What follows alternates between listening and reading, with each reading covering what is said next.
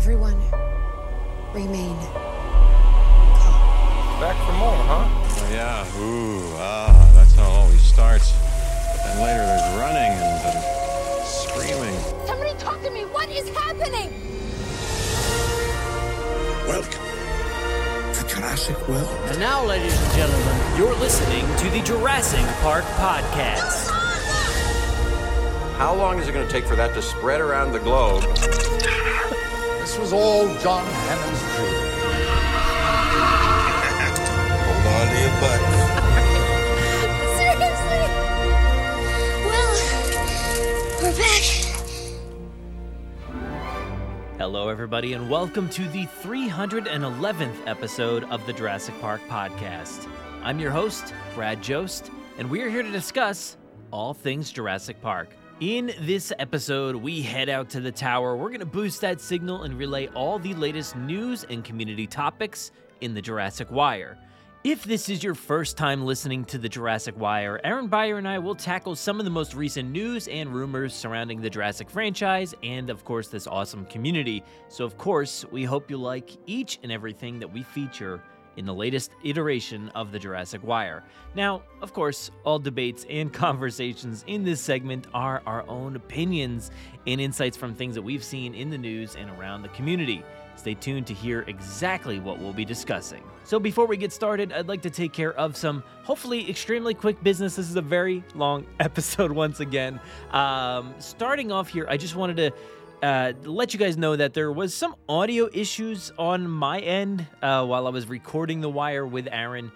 I've been using this new streaming software, and we were testing it out for The Wire the other night, and apparently when I plug in my iPad into the streaming software, it creates this loud booming noise. So I think I got all of those edits out. I think I edited each and every one of those out of the show.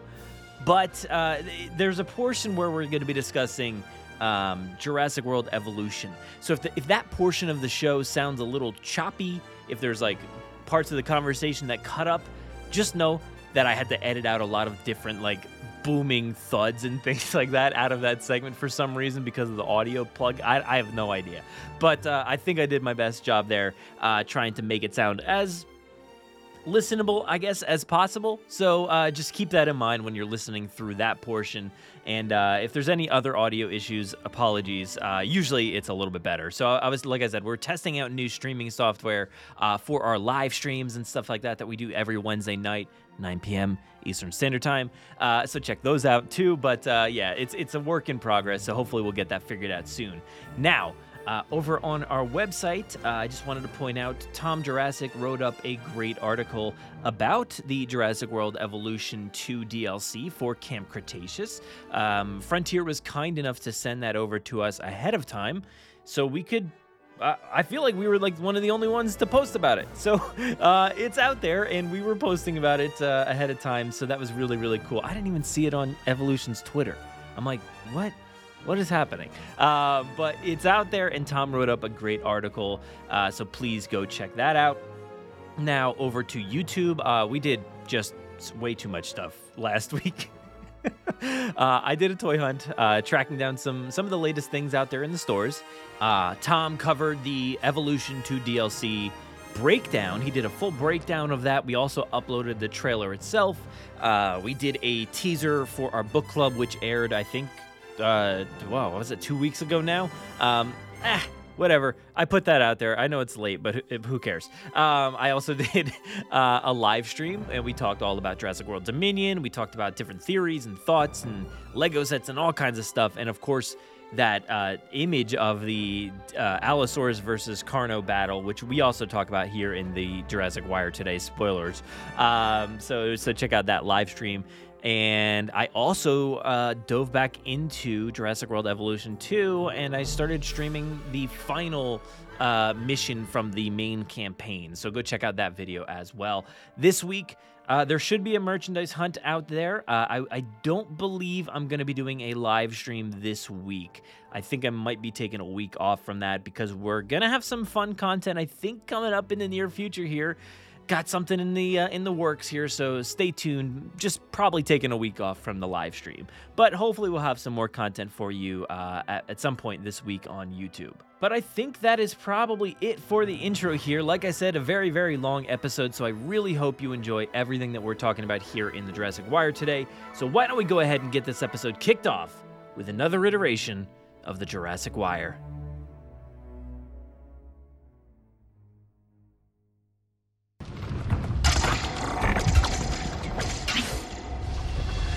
The debate over Isla Nublar rages on. They're taking no chances of a repeat of the San Diego incident. I'm talking about man-made cataclysmic change. The U.S. Senate has convened a special committee to answer a grave moral question. Roger that. Air 1, clear for takeoff. Begin tracking. Copy that. Go! Tracking on. Welcome, everybody, to the Jurassic Wire. I am Brad Jost, and my co-anchor for this program is Aaron Beyer. The Jurassic Wire is a segment here on the Jurassic Park podcast where we discuss all the latest news on the Jurassic saga and the latest conversations in the Jurassic community. Today, we've got, yet again, so much stuff to discuss. We have some follow-up, maybe a little bit of follow-up from last month. We've got some Beyond the Gates. We have Lego sets. We've got Jurassic World Evolution 2 DLC news. We've got Maisie Lockwood books. Jurassic World Dominion trailer. That's a little thing maybe we could discuss, maybe, if you want to, if we have time. I don't know. But before all that, let's go ahead and welcome in Aaron. How you doing, dude? Oh my gosh, dude. Every time I think, oh, the Wire, we're going to have a Wire where there's one thing to talk about. No. Not this time. It all happens in the last 2 weeks of the month. And I'm doing good, man. I'm getting old. This movie needs to come out before my body falls apart. Oh, no. I had my first filling today ever. Oh, what? And my mouth is wow. My first cavity. You're my a good first boy. filling ever. And it hurts. Like I have more tooth pain now than I did before. Yeah. I had a little high blood pressure at Christmas, and so I went to the doctor's, and she's like, "You got to start drinking more water." Okay. All right, because look, I am not a picture of health, as you guys can see. So I said, "What can I do to drink more water?" She's like, "Well, you should order one of those bottles that has the slashes." And so I'm getting on Amazon. It's like, oh, okay, like $24. And my wife goes, you have a really big water jug downstairs. And I go, you're right. So, Brad, I see your Universal Jurassic Park cup, and I see you slurping dude, whatever the size this is, Slurpee. What's this? A Slurpee mug? Yeah, that is the biggest. 7-Eleven. Oh my god, that is the biggest, most absurd thing I think I've ever seen. Oh my god! Wow. Hey man, you gonna run out like by June? Is that how long it's gonna take you? Yeah. So I'm gonna be peeing a lot.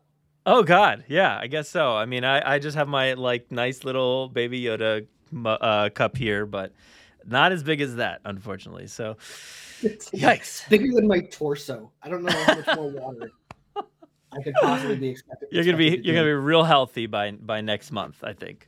Exactly. I've got a feeling. So yes, we do have a lot to talk about today, and I did want to mention real quick before we get too far into the show. I was like thinking about it. I'm like, how much of this stuff do I want to put on the list? But I decided not to. But I did feel like I had to mention it since we do talk about like community topics and things that are going on in and around the community. The beginning of this month was not too great. It wasn't too great for the community. There was like Mattel striking down Instagrams and YouTubes. That was the whole thing. Glad that seems to be all resolved. And I have seen like other people's Facebook pages and groups or whatever, and YouTube's get hit with takedowns and stuff. Hopefully, I don't know if those are resolved or not at this point, but I have seen a lot of those pop up recently. and it seems like just rampant right there. So I don't know what's going on with all these takedowns. It's kind of crazy. And of course, there was all that unnecessary drama from the creator of Primitive War, which we're not going to discuss that at all. It was just the whole thing. But I did want to acknowledge that there has been a lot of drama, and it's been a rough month, despite some really, really great content that has come out over the past several weeks. So I didn't want to skip over all the bad stuff that I guess happened this month. It's been rough. It's been rough. I gotta say, I think I was on the wrong side of history when it came to the takedowns at first. I thought these were things like supplied by Mattel, and I was like, come on, man, you guys are.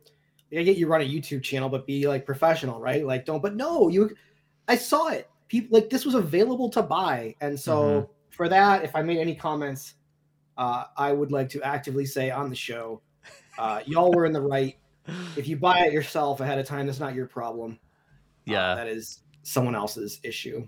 Yeah. It was the whole thing, and it seems like out of nowhere, all this stuff is happening to all these different people. Luckily, nothing happened on our end. We didn't end up sharing anything that wasn't supposed to be shared, but it does come down to like confusion, I guess, between release schedules and what are we supposed to be sharing, what is supposed to be released. Like you're saying, if something is available to buy, like that shouldn't be a person's problem.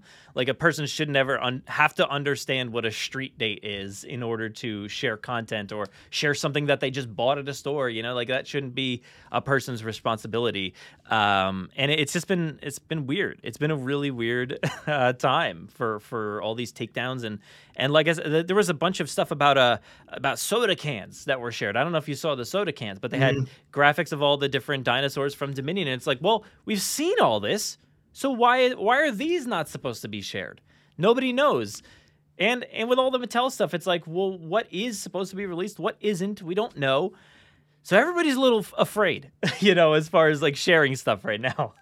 I think the soda can one is kind of surprising because it's not like anybody has the soda cans. This was like this was obviously some kind of promotional, I guess, a leak at this stage, right? Yeah, yeah. The thing with the toys, and I will say, I do remember this. I came across Jurassic World toys from Hasbro back in the day, and I came across them on the shelf. I picked them up. I took them up to the counter, and then she took them away from me and said, you can't buy them. And because it triggered something in the system, and that's fine. If this is an issue, these companies need to start putting street dates on the packaging. And I'm not saying it's got to be a big, bold thing, but like, if you want the consumer to be aware of the street date, just put it in small print.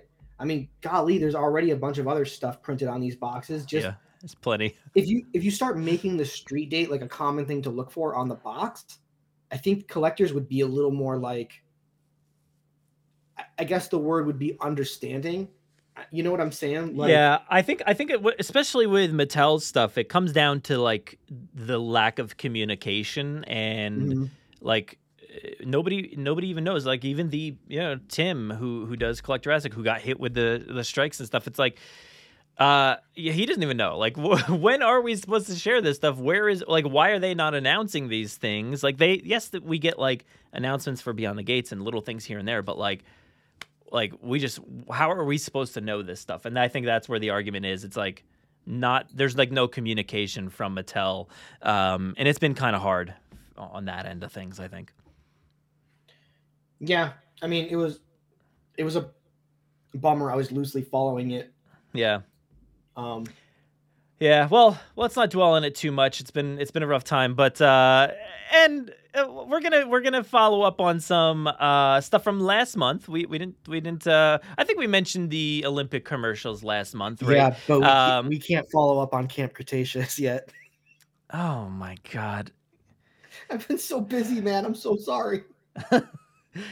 If you didn't listen last month, Aaron has maybe got through like 4, 5, 6 episodes or something like that. I don't know. So there's more to come, Aaron. More to come.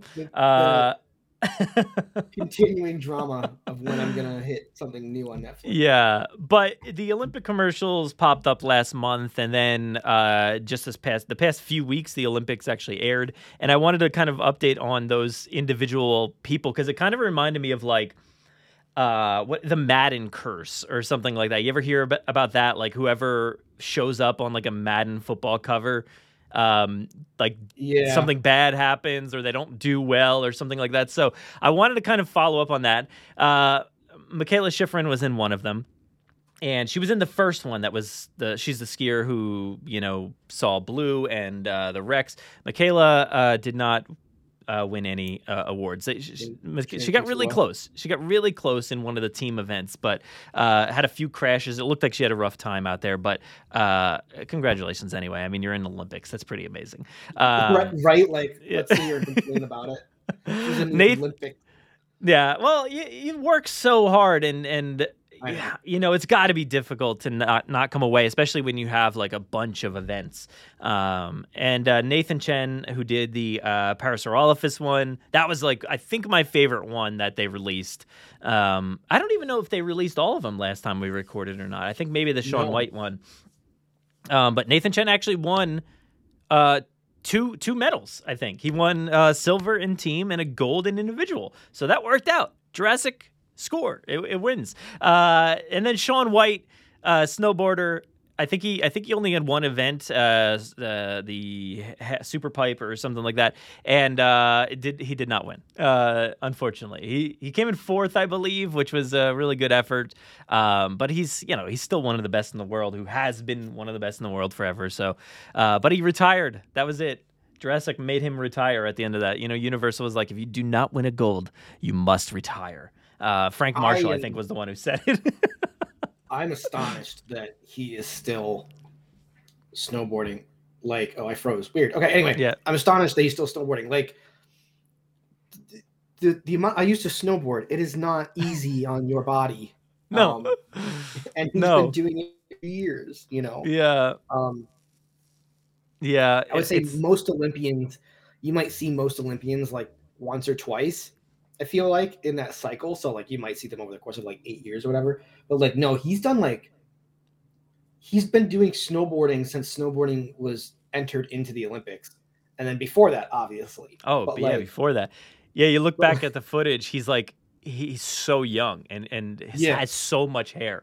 It's so funny.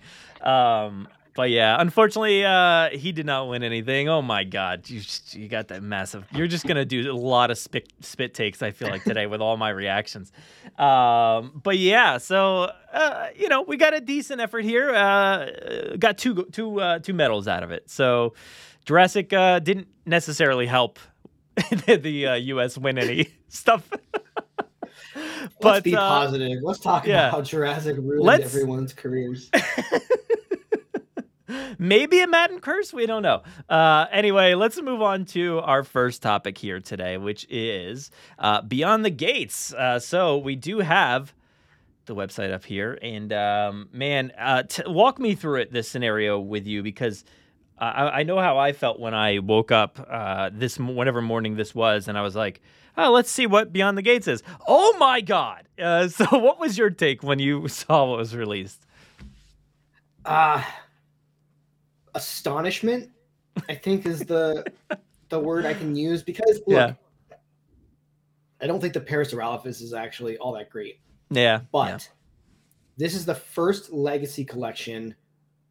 This is the first anything that recognizes the Lost World as an entity in Mattel, right? No.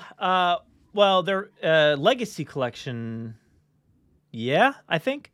But we did have the Tiger Stripe Raptor from Amber Collection. In quotes. Anything else? I don't know. I can't think off the top of my head. I think that was, I think maybe that was it. This was a huge surprise.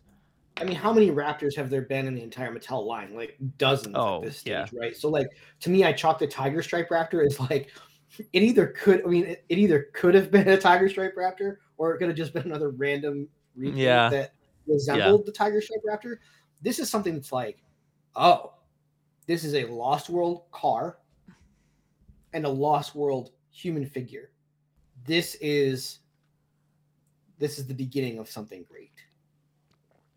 What do they say at the beginning of episode 7?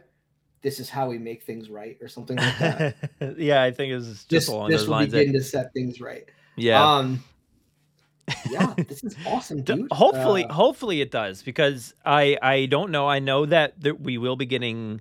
It's not like, hey, this is only going to be the focus, the Lost World. I know that for a fact that they're not going to just focus on the Lost World. But I feel like, in my mind, I feel like they stepped up their game. Like last time around, there was a bunch of good reveals and stuff like that, and of course we got some amazing stuff like the Apatosaurus. We got the Explorer set, fantastic. That Jeep set with Nedry.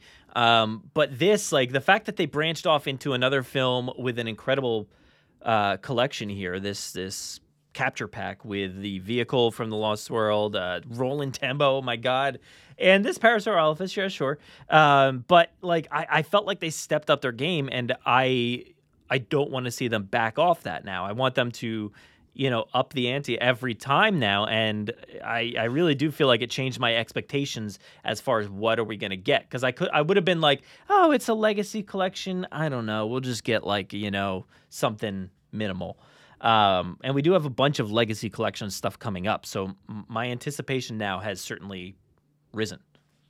But don't let that. Here's what I want to communicate. If the way that we get Lost World content in this, am I freezing on your end? Yeah, it keeps happening. Just right. Yeah, I don't know what to do about it. If this is the way we get Lost World content, which is a trickle between Jurassic Park and whatever the new Jurassic World film is, if this is how we get Lost World content, then I'm okay with it, because if they feel that the Lost World is not as recognizable or as profitable of a film for them, like, I don't want them to just ignore it. I would rather them pad it with things that they think they can sell a lot more of, and then like keep giving us Lost World stuff over the next 5 years, right? Okay. Yeah. I can understand if they were like, hey, let's make 2023 the year of the Lost World. I can actually see how that might damage their bottom line. Because it's not as much of a moneymaker as Jurassic Park or Jurassic World. Yeah, I think they have focused. How many years has it been now? 4 years of Mattel, and they have focused a little too intently on the first film. I think there's been so much 3 3/4 inch figures, and also all vehicles and different, like, how many Jeeps. We've gotten like 3 or 4 different Jeeps at this point. There's been so much focus on just the first film that I really wish they had branched out into other sets. I know we got that random like JP3 set that I never tracked that down, the one with the Raptor and Alan Grant in a different shirt. I don't have that at all, and no, me neither. There's been little things like that, but I wish they kind of went like every other, like they just like went back and forth between all these different films. I kind of expected this year to be like a Jurassic World year, where they release a lot of Jurassic World stuff, because they never really got the chance to do that. Of course, we did get the Apatosaurus already, so that's good. But yeah, I don't expect them to solely focus on the Lost World, but it is very exciting, and I think it brings hope to like what the line could be, the Legacy Collection. I'm hopeful. So you wanted this to be a Jurassic World year. What's left from Jurassic World that you want to see? I'm legit curious. Literally everything. We got nothing. What's left? We only got Fallen Kingdom stuff, so we really only got like whatever their the characters' outfits from that movie. We don't have any Claire in that Claire outfit. Claire in her white outfit, but then maybe a tattered version, and Dr. Wu, Mizrani, Hoskins, like all those characters.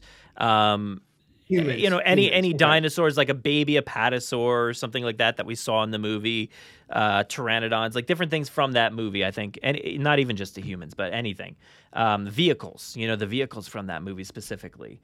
We do have a lot of gyrospheres, so you can kind of skip over that. I'll say, the Mercedes, yeah. Yeah, I think, and that would be fantastic. Like, we got some really cool stuff for Fallen Kingdom. vehicle wise and other. But I really wish they would dive back into that era because they never got the chance. So maybe the Apatosaur was the first step into that. I don't know. But I was thinking the Indominus was the first step into that. And I felt like you're right. You're right. Definitely I feel like with the Indominus, the Apatosaur, the gyrospheres, I was feeling pretty good about how much Jurassic World stuff we got. Well, Owen's kind of confusing because like Owen looks like he could branch like any of these movies. Like you're like, okay, kind of, he works for any of them. And we do have the gyrospheres. I feel like, I don't remember specifically, but I feel like a lot of them are just like cracked. Yes, they are. So I want like a bigger, I think there's a smaller one that maybe is not cracked. Oh my God. And, listeners on the podcast, anytime you hear me just go, oh my, what is happening? Like that's him pulling up this massive jug of water. You guys, I am medically required to drink this water, and I've been talking for like 6 hours straight, so I'm sorry. I get it. I understand you, man. But anyway, I want to see more variation from Jurassic World. I think that would be really great. And we do have like another legacy item coming up in March, another one in oh my God, what is happening? In April.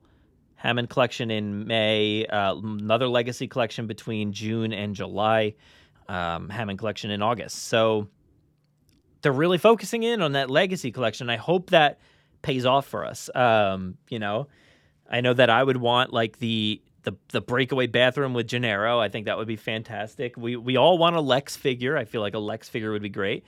But let's branch off from there. That's two of these. There's only 1, 2, and then they're each single items.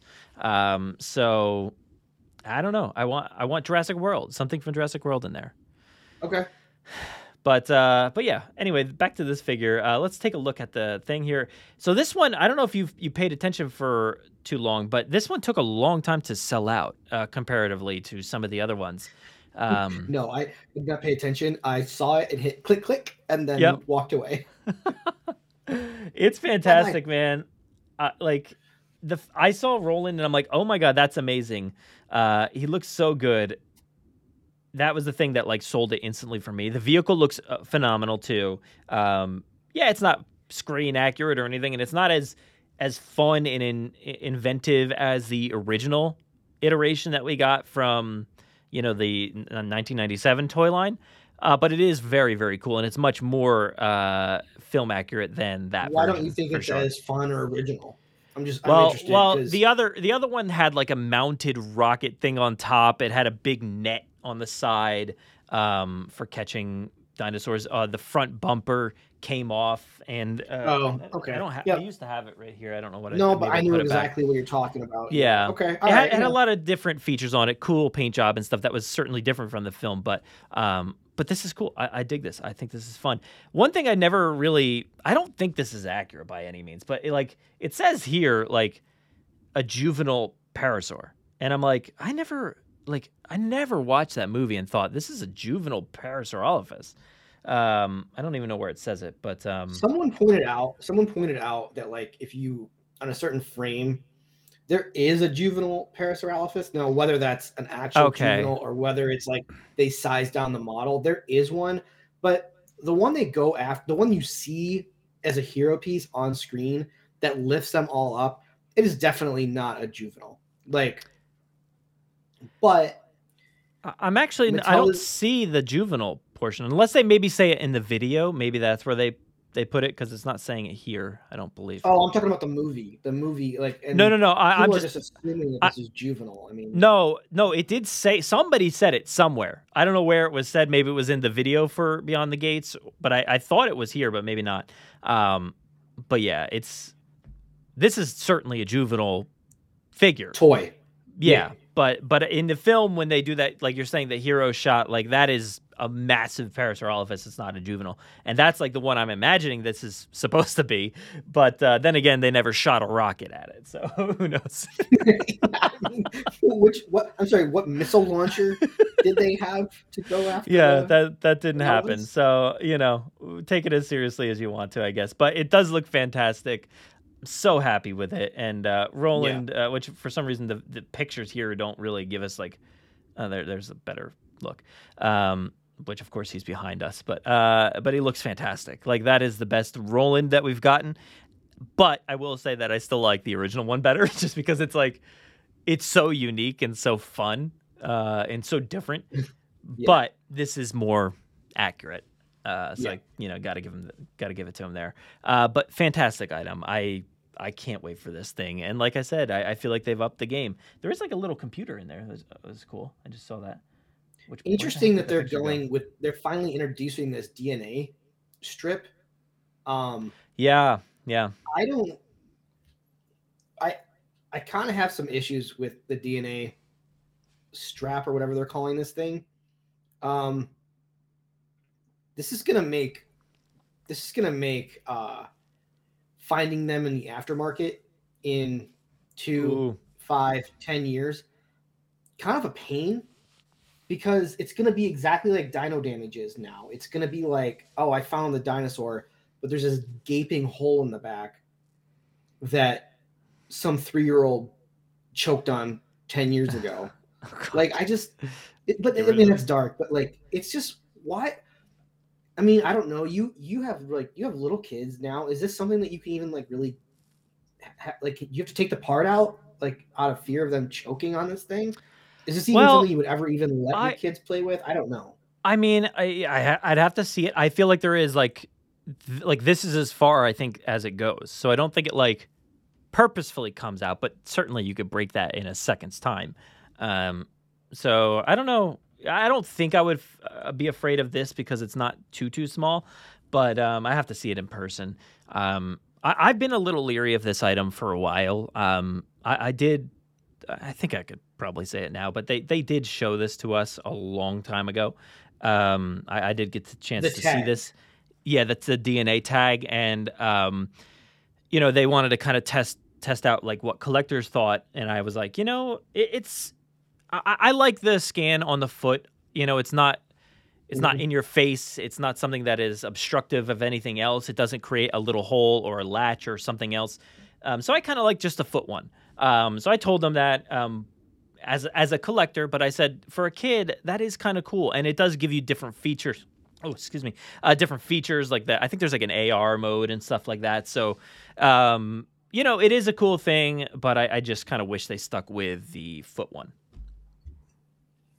Okay, fair. Yeah. But yeah, in terms of choking hazards, I don't know. I'll have to wait and see. But there you go, $30. That's a good deal, I think, for all this stuff. Wow, fantastic. A dinosaur and a human for $30. Yeah, I mean, it probably checks out. I mean, these are typically, like, I feel like the vehicles were like $15 usually. That dinosaur is probably like $10. So what do we got? $25 plus $7.99 for, yeah, we're right around there. Maybe we're winning by like $2 or so with this package deal. Pretty good though. Any final thoughts on that before we move on?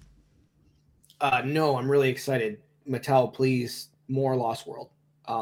Yes. I know everyone's like excited, like the trailer, but I feel like the trailer is like a couple of years out. Like, you need to get more Lost World characters out first before you dump the trailer, or maybe the trailer is what gives you all the Lost World characters in one bundle. Could you imagine that, man? How amazing would that be? A Lost World trailer. You get that amazing, incredible trailer. Maybe not as cool as it used to be, but still, and like 5 characters. And like, yes, a ton of is that it? That's all you want? Is 5? Well, I want Well, so we got like, Ian, we got Kelly, we have Eddie, we've got Nick, we've got Sarah. So that's 5. I mean, you just did that math like very quickly. Core.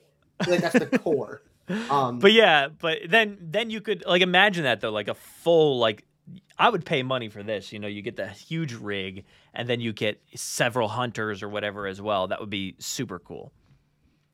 Yeah, I mean, they have to throw a dinosaur in there, but maybe this is their opportunity to give you a juvenile Tyrannosaur that like fits with the 3 3/4 figures. We have. Partially, you mentioned what Lost World figures we've gotten before, and they did give us that like green Rex that came with like a juvenile T-Rex.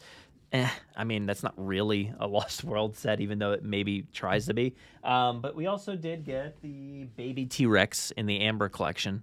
came with a few copies. And that does have like a leg brace on it. So I would assume if the camper came with anything, it would come with, the baby T-Rex, hopefully a better version. As part of the Hammond collection. Yeah, probably at this point. Yeah. Yeah. Oh God. I know. I don't mean to break your heart over and over I don't want the Hammond collection to just be like, hey, here's all the stuff you got already from the different line, just in a different scale. I'm like, come on. Like, it's definitely gonna be that, buddy. I know. Definitely. It's literally just gonna be scaled down into the same, like. Dude, you would never have gotten an Amber collection Parasaurolophus or like they're too big, and I think, we can debate this until the end of time. This was the problem with the Amber collection to begin with. I know you were interested in the humans, but humans are only a third of the equation for Jurassic. It's humans, technology, and dinosaurs. Look, they could have kept that line going for much, much longer if they just gave us humans, but also like threw in like a dinosaur every so often. Like they're collector's pieces. They're not meant to be played with on the floor. So you don't need all the dinosaurs per se. Might be controversial to say, but you don't necessarily need them for collector's pieces. Are you suggesting the humans in Jurassic Park are just as interesting as the dinosaurs? Yes. All right, there you go. You heard it here. Jurassic Park podcast, Brad Jost. Humans just as interesting as dinosaurs. I will live up to that. I mean, the reason I love these movies so much is the characters. Like the characters really sell it for me, especially like the original characters and stuff. It's like we've talked about before. Like they're normal people, but they're like our childhood heroes. Especially seeing this new trailer come out. It's like, oh, our heroes have returned. I know like heroes being thrown around in the Jurassic franchise is like, something that people don't really like, but I'll say it. I'll stand behind that as well. So there we go. That is the Legacy Collection Isla Sorna Capture Pack. Let's move on to our next one, which is actually going to be Lego sets. And I'm going to bring you right over to our own website because Universal actually forwarded this information to us directly with a few other sites and stuff. And man, that was cool. Like we got these ahead of time and I will say they sent it to me at like 7 p.m. and it had to come out the next day. And I wish I had a little bit more time to produce some content, but I did stay up until like 3 a.m. making stuff for that. But we have a bunch of Lego sets. Have you checked out all these sets yet? No, because they make me sad. Oh. No, not. This is not me complaining. Okay. As I said in the past, I have had to start axing things from what I collect. Sure. And Lego became one of the things that I stopped. I was like one piece. I was one piece short in the Fallen Kingdom line. I was like short by the Indoraptor mansion. Oh, okay. And it was just a period of time when money was just not great over here. Oh my gosh, the freezing is ridiculous. But yeah, so I stopped collecting, and I think I just don't. It's like it's the end of the world, and I feel fine. I stopped collecting the Legos, and I feel okay. And that's a good thing. I learned that I can survive without collecting every little Jurassic Park thing, and but look at that Kets. Oh, I want it. It's tough, man. I totally get you. I've never really been a big Jurassic Lego collector. I like mostly Star Wars. Yeah. Mm-hmm. That's pretty much it. I mean, that's really all I have. It's just a lot of Star Wars stuff. But I did recently start like slowly getting into it, and mostly I didn't even buy most of this stuff. Like most of them were just like gifts. Like I got like something for my birthday or for Christmas or whatever the case is. So I still haven't like taken a big leap into it because overall I've been like fairly disappointed with them, with what they've offered and the price point.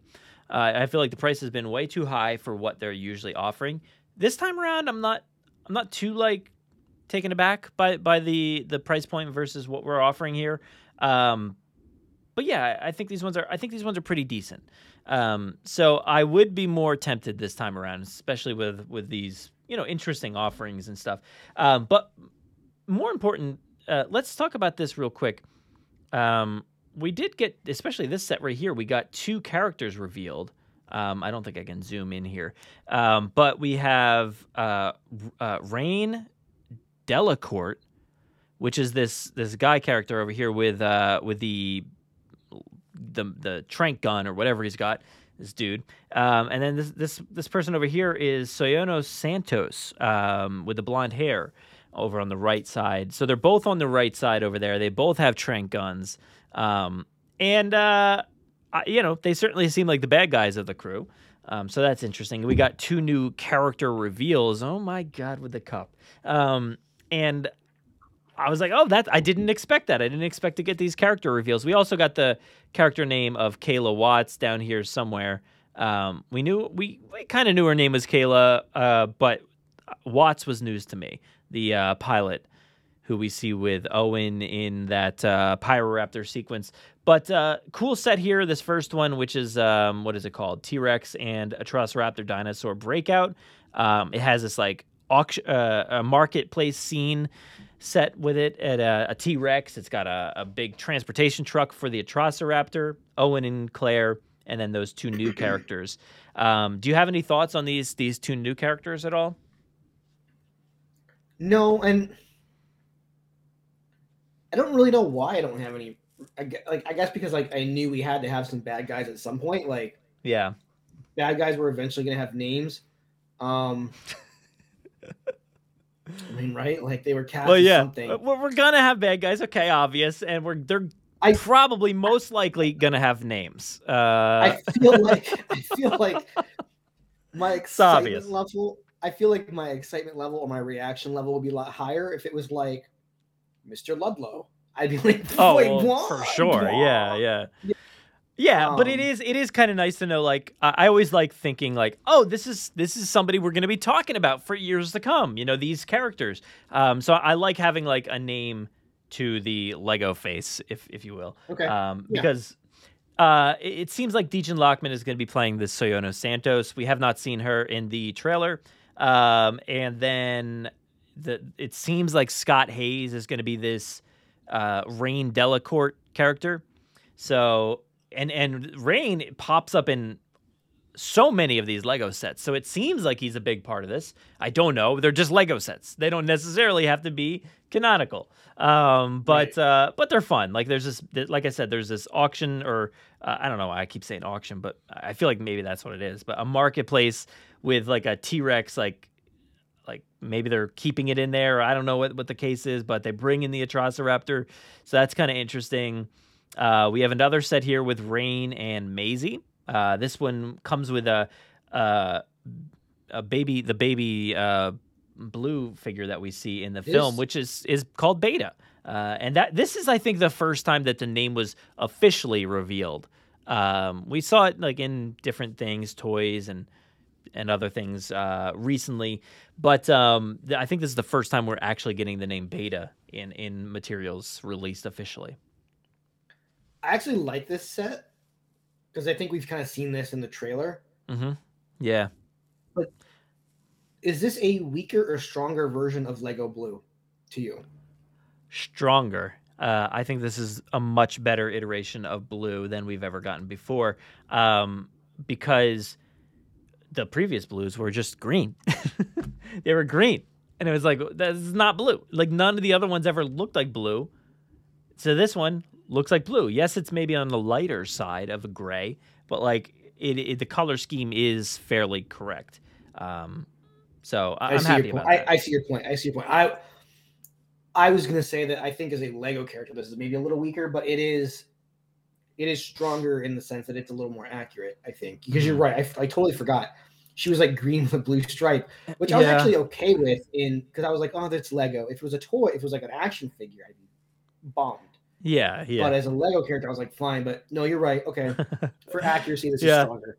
I like it. I think this is a good little set. And I like it. It has this scene from the trailer. That's pretty cool. And it kind of gives you more context that maybe Rain is in that truck that we see behind Blue as Blue's like crying up to Beta, who's been caught by the trap. And it, in that sequence, you're like, what's happening? And then you realize it's a trap like erupting.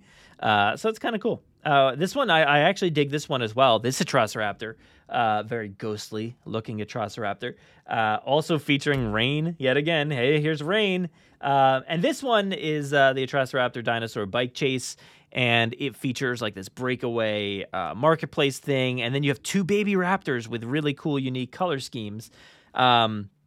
And then it looks like there might be like, if this is like a market for selling things like dinosaurs, there might be like amber pieces for sale. So I'm like wondering in the movie, are they going to be like selling pieces of amber to say like, take your pick. You don't know what you're going to get. It's a mosquito with some blood in it probably. No. You got to take your chances as a bad guy. You're like, which one should I pick? The one on the left looks like it's probably a T-Rex. I don't know. And then you take it home and it's like, a moss chop, and you're like, ah.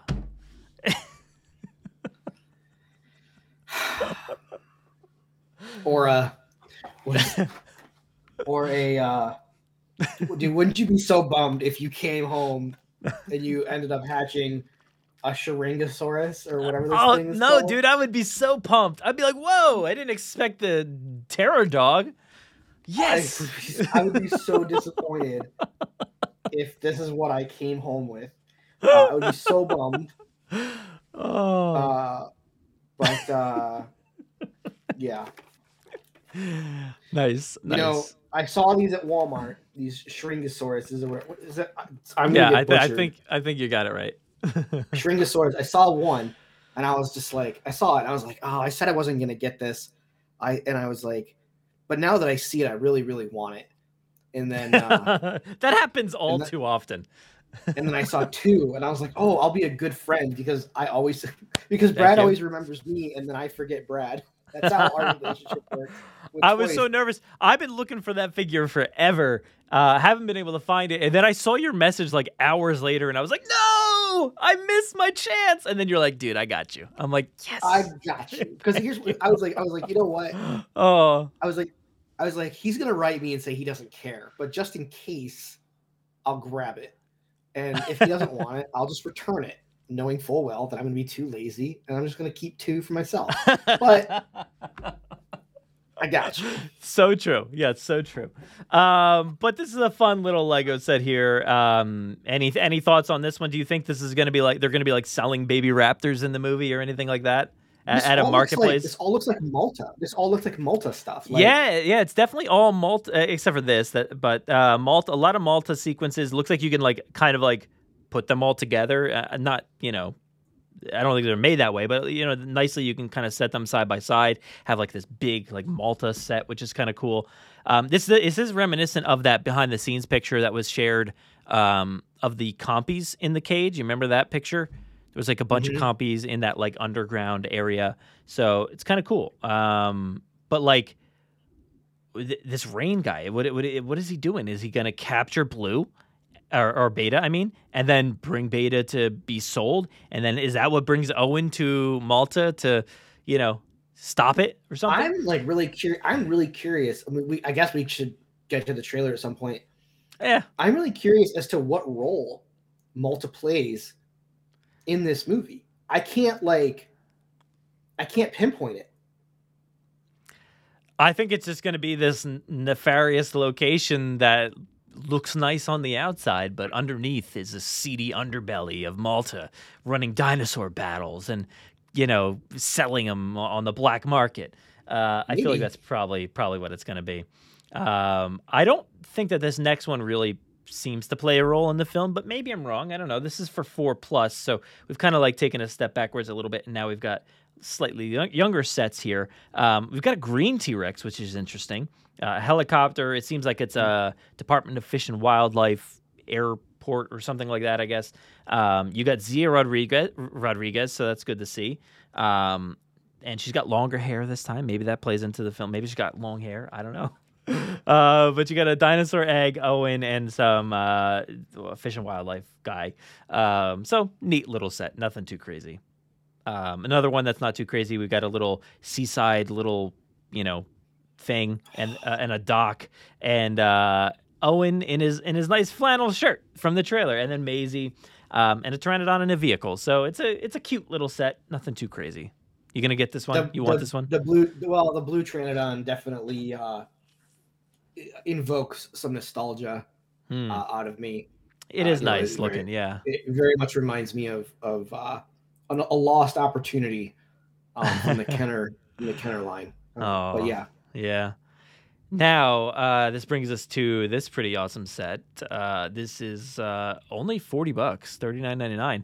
The Jurassic World Quetzalcoatlus Plane Ambush featuring Kayla Watts, Owen, and Claire, and this massive plane and the Kets, which is. I feel like I've been saying this over and over, but I feel like this set's a must-have. It's awesome. Fantastic looking set. I was going to say, if I get one of these sets, it's going to be this one. Yeah. This has to be the one because of the Kets. Look how amazing that thing is. It's so cool. Yeah. It is super cool. And I do like the plane. It's got like a breakaway engine or something like that. And it's cool looking. What does it say on the side? I don't know. But it's pretty cool. I think that's a pretty awesome set and not too bad. I like the one of the sets I got previously, which was like a very cheap set. I think it had an airplane and like Owen or something like that. It's pretty cool looking airplane, but this thing is even bigger. So I like when they produce these airplanes for Jurassic World. And then it brings us to the last one, which is Duplo. These are always really cute little sets. My kids have at least one or two of them. So they're always cute. And it gives us, this is our first time, I think, that we're getting Claire in that outfit that I was talking about earlier with the Mattel stuff. Is. There it is. Yeah, there's the outfit. So maybe that's a hint. Maybe there's going to be more Jurassic World stuff coming. I almost just knocked over my iPad. But yeah, this is a cute little set. I always love these cute little dinosaurs. But nothing too much to talk about there. We do have a ton of pictures on our website. So if you want to see more, I know it's been out for a little while. But, very cool sets. And I like that they gave us a little something. It wasn't just like, hey, here's some sets that you're not going to be interested in. There's like stuff that's interesting about them from the film, gives you something to think about, and they look like fun little sets. So I'm actually much more pleased, I think, this time around than I have been in previous years. So yeah. Yeah, it looks pretty cool. So let's go on to our next thing here, which is going to be we're going to go over to Camp Cretaceous Dinosaur Pack for Jurassic World Evolution 2. So I want to set the stage. I want to for this. Okay, cool. I didn't think I was going to be. I didn't think I was going to be, but I am. I want to set the stage a little bit. Can I get a good picture here to pause on?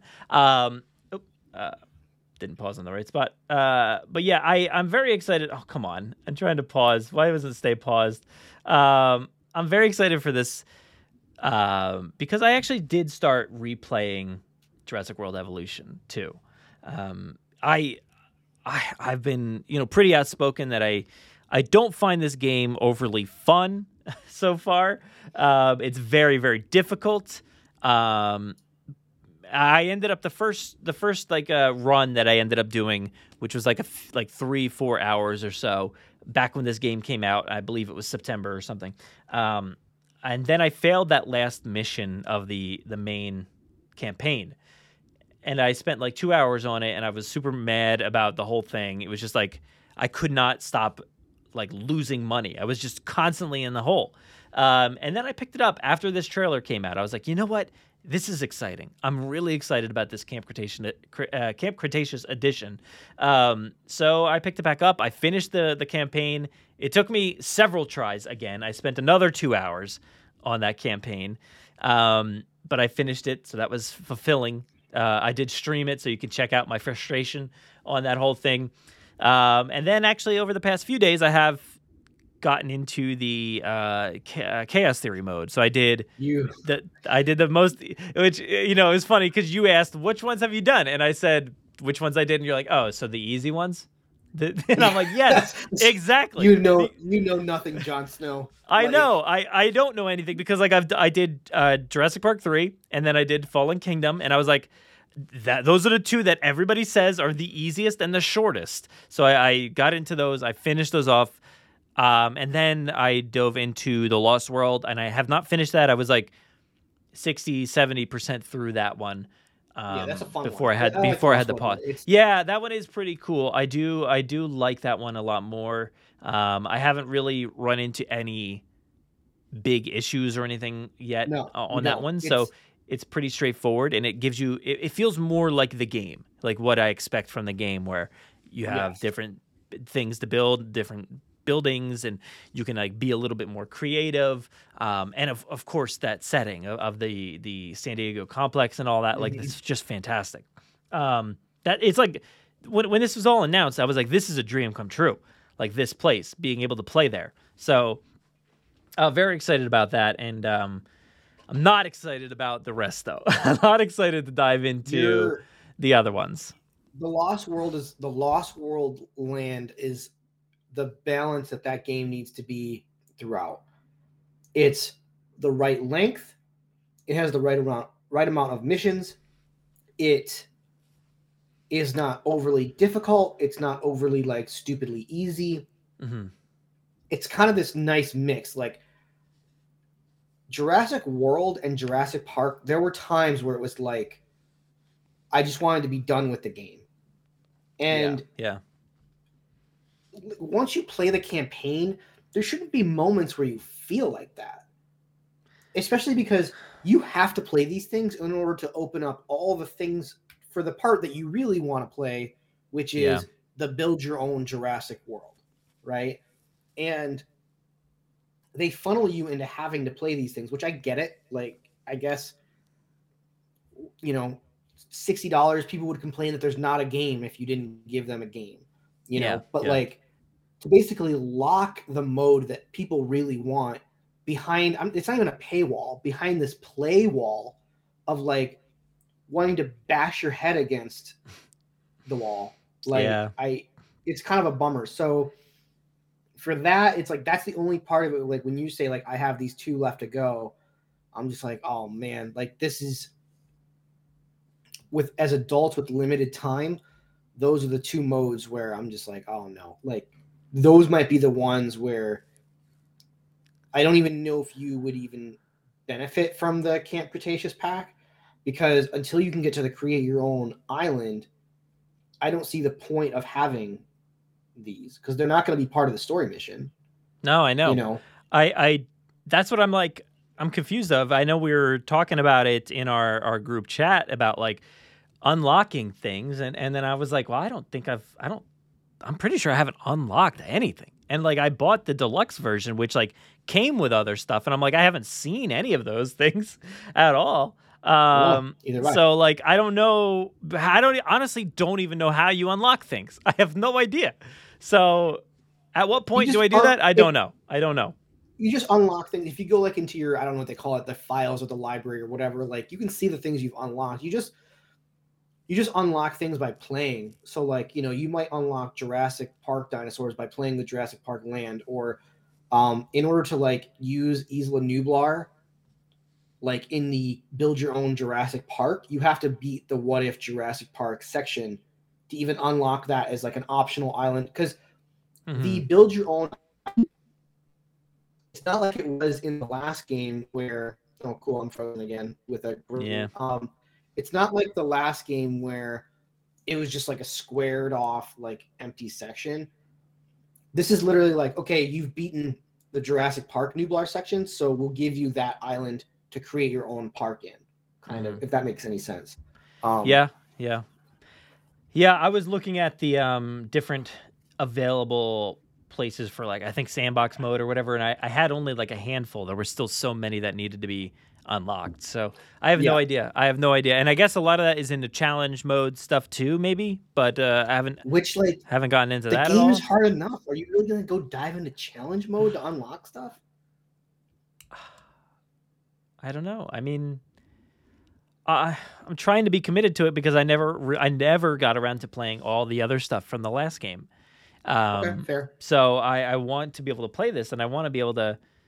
But you're right. It's like, how, do you want to bash your head against the wall? Like, how many times do you want to do that in order to just chill out and play the game that you want? Like, that shouldn't ever be the case. Like I compared it to playing Spider-Man, which I recently finished the campaign for that game. I know I'm behind the curve on that, but but I finished playing the campaign on Spider-Man, and I was like, there was not a single moment in that game where I was like stressed out. I wanted to just shut down the system and give up and never play the game again. It was fun. It was inventive, and I was like going through the motions. And yes, I died here and there every now and then, but I never was like just so frustrated that I wanted to throw my controller through the TV. So I don't know how this game could ever be as functional as something like that, but I think that's a good example of like this is how a gaming experience should be. Fun. Really just fun. I will say this, for Frontier to be giving us all these, like, I did not expect a Camp Cretaceous pack at all. Well, yeah, they actively said, no, we're not working on it or whatever. Right. I think they need to do right by the PS4 players, and they need to come up with a cross-save functionality, because with you, eventually one day, maybe when you decide you want a PlayStation one day. 5, I want one. I decided. Can I have one? Okay. But in order to where do I get it? In order to continue your progress, you have to play the PlayStation 4 version of the game on your PS5. And the PlayStation 4 version doesn't have a mix of Jurassic Park and Jurassic World era in sandbox mode. I don't think you can like combine the two. So yeah. And you wouldn't, you're not going to benefit from like using the SSD and all that stuff on your PS4 version. So like they need to do right by the fans who bought the PS4 version, and they need to get you guys some kind of at least one time only cross save. Email us your username and we'll migrate your data or whatever, so that you can benefit from the PS5 version that you got the PS5 upgrade with it, didn't you? I think so. Or no? I think so. Yeah, I believe so. I just if I boot up a PS5 and then like I have to start fresh on this game, I'm never playing this game. That's a fact. Like I just will not ever play. So that's a bummer. So I guess, which I always usually keep my systems around, so I'll just have to play it on this one, which is fine. But I want to use the new system eventually when I do find one. But yeah, let's dive into this real quick because I think this is pretty cool. This is awesome. Yeah, let me unmute this. I don't excuse it if there's any like loud noises or anything. It seems to do that every now and then. But there should be some. I don't hear it, but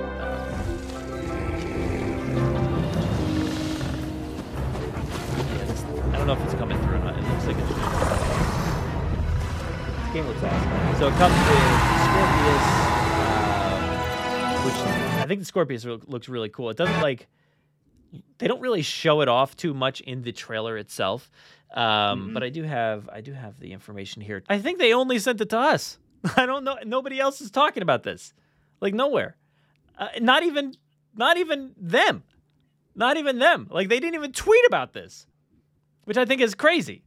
Why did they not tweet about this? They put the video up on their YouTube, sure, but like no other promotion about this thing. So we had the trailer, and Tom wrote up this article. This image looks fantastic. So like I want to like see it at nighttime against the moon or something, like super super cool looking Scorpius Rex. That is, I think that dinosaur right there, dinosaur in quotes, is the thing that's like really pulling me in. We got a new version of the Ankylosaur with Bumpy, so that's really cool to get Bumpy. New dinosaur with the Monolophosaurus. Very cool. I love those in Camp Cretaceous Season 2. I thought they looked awesome. In that season, there was like 50 of them. Like I want just like a full pen of just Monolophosaurus, like everywhere. We also get this, which is very, very awesome from Season 1. I think there were in the other seasons too, but I'll clap for that. Yeah, the glowing Parasaurolophus, which I think is fantastic. Like so cool. We got a new variant here for the Tyrannosaurus, which looks more like the show version. I'll half clap for that one. You actually get the baryonyx from the show. So that is very cool. more Scorpius Rex, and then the Kentrosaurus, which is another I think variant. Do they have this dinosaur already, or is this new? I forget. I don't know. If they do, I wasn't using it, but I love the Camp Cretaceous Kentrosaur. Yeah. Design. Okay, so yeah, it's Tom mentions it's a variant of previous counterpart or whatever. So, so that's cool. He says the Arenosaurus, Kentrosaurus are new counterparts. The DLC also includes those 8 skins, Bumpy and the Baryonyx, Parasaurolophus. And then there is also a free update as well, which I want to get your thoughts on this because, I mean, what does this even mean? But the free update includes stuff like the species viewer, which okay, what's that?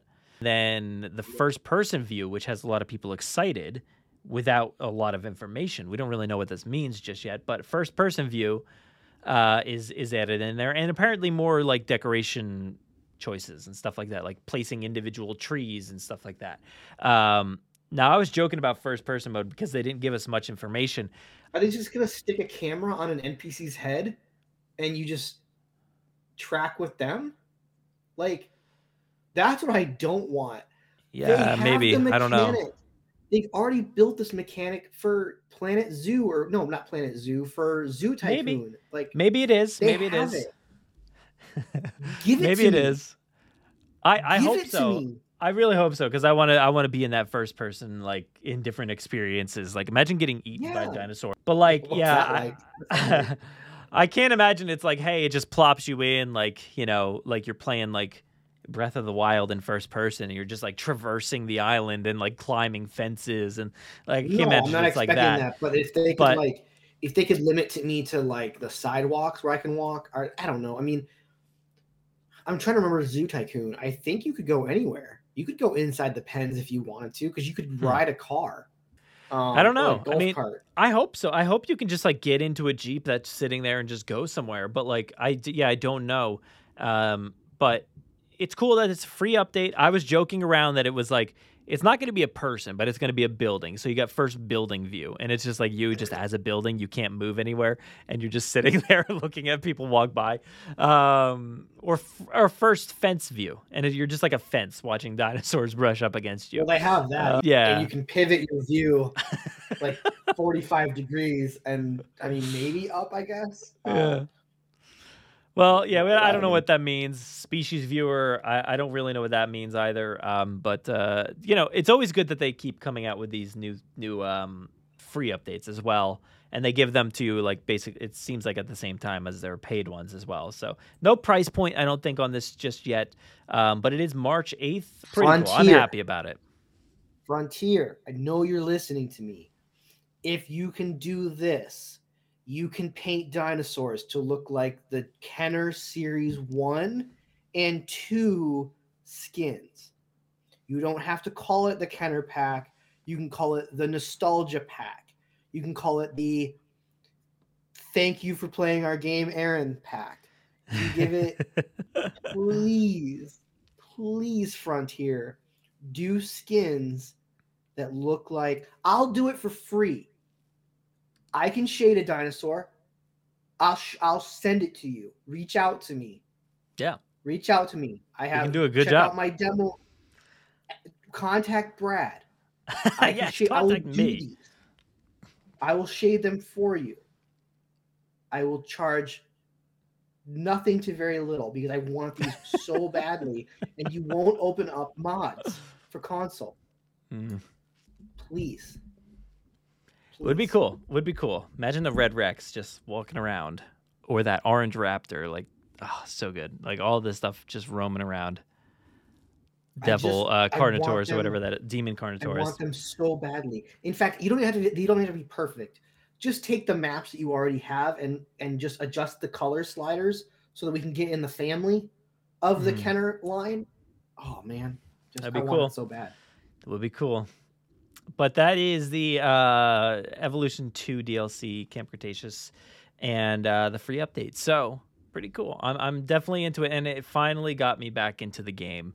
Who knows how long that'll last, but I'm excited. Let's move on to our next item here, which is kind of interesting. It is the Maisie Lockwood Adventures.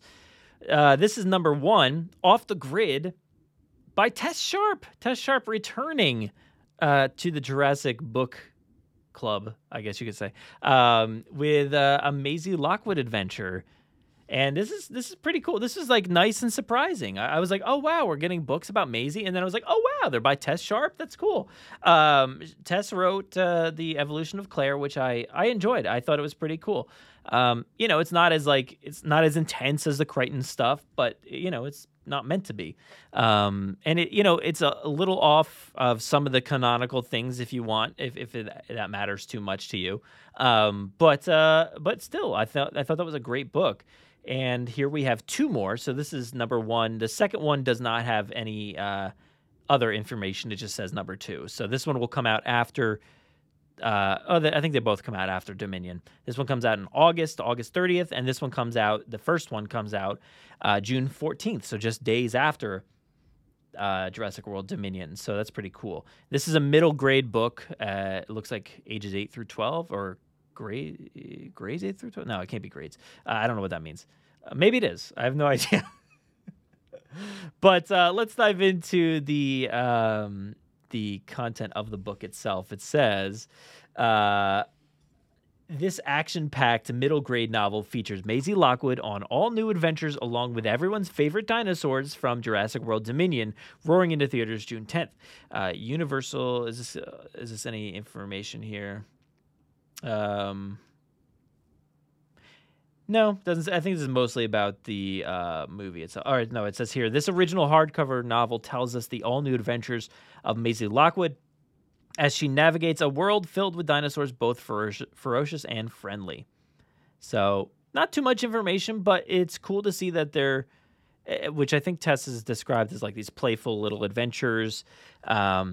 So I'm excited for them. Are you going to read these? Did you read The Evolution of Claire? I forget. I didn't read The Evolution of Claire, and not because I don't want to. I just keep forgetting about it. Very similar to Camp Cretaceous season 4. I just keep forgetting. I have nothing against this happening. I'm actually really surprised this is happening. Because I didn't think The Evolution of Claire, we never saw a paperback of Evolution of Claire, so I kind of made the assumption that means it didn't sell well to really justify doing this. But that is fair. I thought the same thing. I was like, The Evolution of Claire just kind of came and went. Never an audiobook, never anything like that. And like you're saying, no paperback, I don't believe. And like nothing else. Like everybody just stopped talking about it. Universal really never promoted outside of that initial period.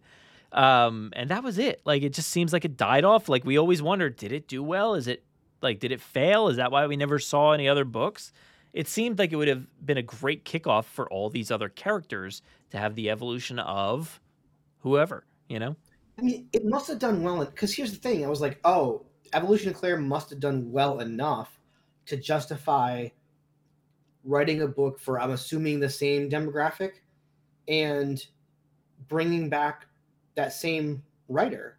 I think it's maybe a little younger this time around. Younger, maybe, but The Evolution of Claire was like more like the teens, I think, and this one's a little bit younger. But still. I mean, but still, like, it must have. That book must have moved a needle somewhere. Yeah. That they were like, yeah, let's kind of do it again, because I would not have been surprised if they released another young adult aimed at another young adult book, but like aimed at like adolescent boys, right? And like brought in a whole different writing crew and marketed it to be kind of like the cool, bloody teen version of like of Jurassic Park weapons, but like here we are, we're back, and it's like, okay, we're gonna follow the female protagonist. We're gonna bring back the same writer. I don't know. This was surprising to me, I guess, in that sense. I kind of appreciate. I appreciate that they skew all over the place, and it's not just like a focal point. And I think, like, I see it so often that there are a lot of people that are triggered by Jurassic World and this content going in different directions than maybe it did as when like we were kids and stuff like that. Sure, yeah. Which, certainly when we were kids, it was just like, boys, this is only for boys. And it's like, I'm glad that they've branched out into other facets. And it's like, and it's, surely the books were very dark and brutal at times, but like, I've been rereading them, especially The Lost World. The Lost World is like, it's not a kiddie book, but there's so many stories in this about the kids, and it's a lot of this book is about like the kids' perspective. So I always find it funny when like everybody's like, oh, Jurassic World is just dumbing everything down these days, and I think it's just offering more. It's not necessarily dumbing things down. It's offering to everybody, where if you want Lego show, you can watch a Lego show with your really young kids. If you want to watch Camp Cretaceous with the slightly older kids, watch Camp Cretaceous. If you want to read these books, so there's a lot of options these days, and I feel like people are just afraid of options, and it's like sad to see, but I'm glad to see it. I'm really happy to see. They're mad that if it's not for them, they feel like they've been excluded somehow, and it's like, you haven't been excluded. They're including more. Like, I don't get why. Like, okay, if it's not for you, why do you feel like you've been robbed of something? Like, no one is saying. I mean, look, Camp Cretaceous is not for me. No one is saying that I can't watch it. I can go watch it, and I can get out of it whatever gems I can find in there. I mean, look, Camp Cretaceous gives me a Kentrosaur design that I like and prefer to have in my Jurassic World Evolution game. Like, yeah. Just because the show isn't for me, there are gems in there to find. I was actually pretty surprised, because I remember when you made that comment about, oh my God, look at this Kentrosaurus. And I was like, wait, but don't you just not like that season? Like, you haven't even finished watching it. But I was like, so, okay, you can pick and choose. Like, you can actually take what you want. I regret that when I came across this Kentrosaurus toy, I regret that I only could kind of get one at the time. Like I think that Kentrosaurus design feels like it belongs in Jurassic Park. It feels like it belongs in my favorite iteration of Jurassic Park, which is the Kenner, line. Like, sure, it's a gem in that show that I enjoy.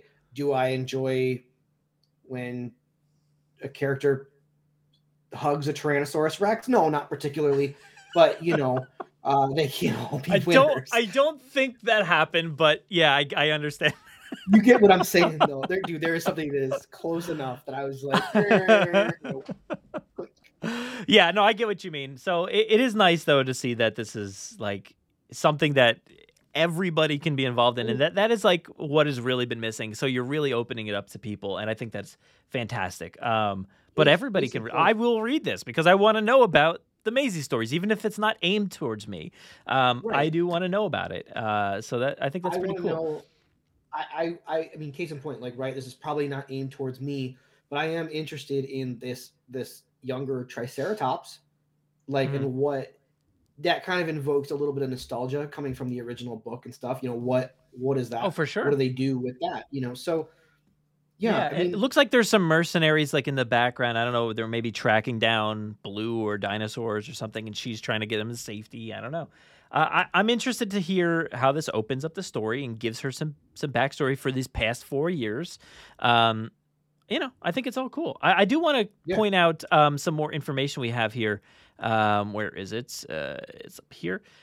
So author Tess Sharp went on Twitter the other day and just wanted to talk about it and clear up some things, because like this all came out of nowhere. And even when it was first revealed, Tess was like, I don't know if am I supposed to talk about this? It really hasn't been revealed. It was just like on Amazon or whatever, or I think it was even on their website, like the Random House website. But she was like, I don't know, should I talk about this? But here Tess is like talking about the book after being asked a lot of questions, and it says here, I've been getting a lot of questions about Off the Grid. Maisie's first adventure is canon, in quotes. I will say that I wrote it in line with all the Jurassic material I was given.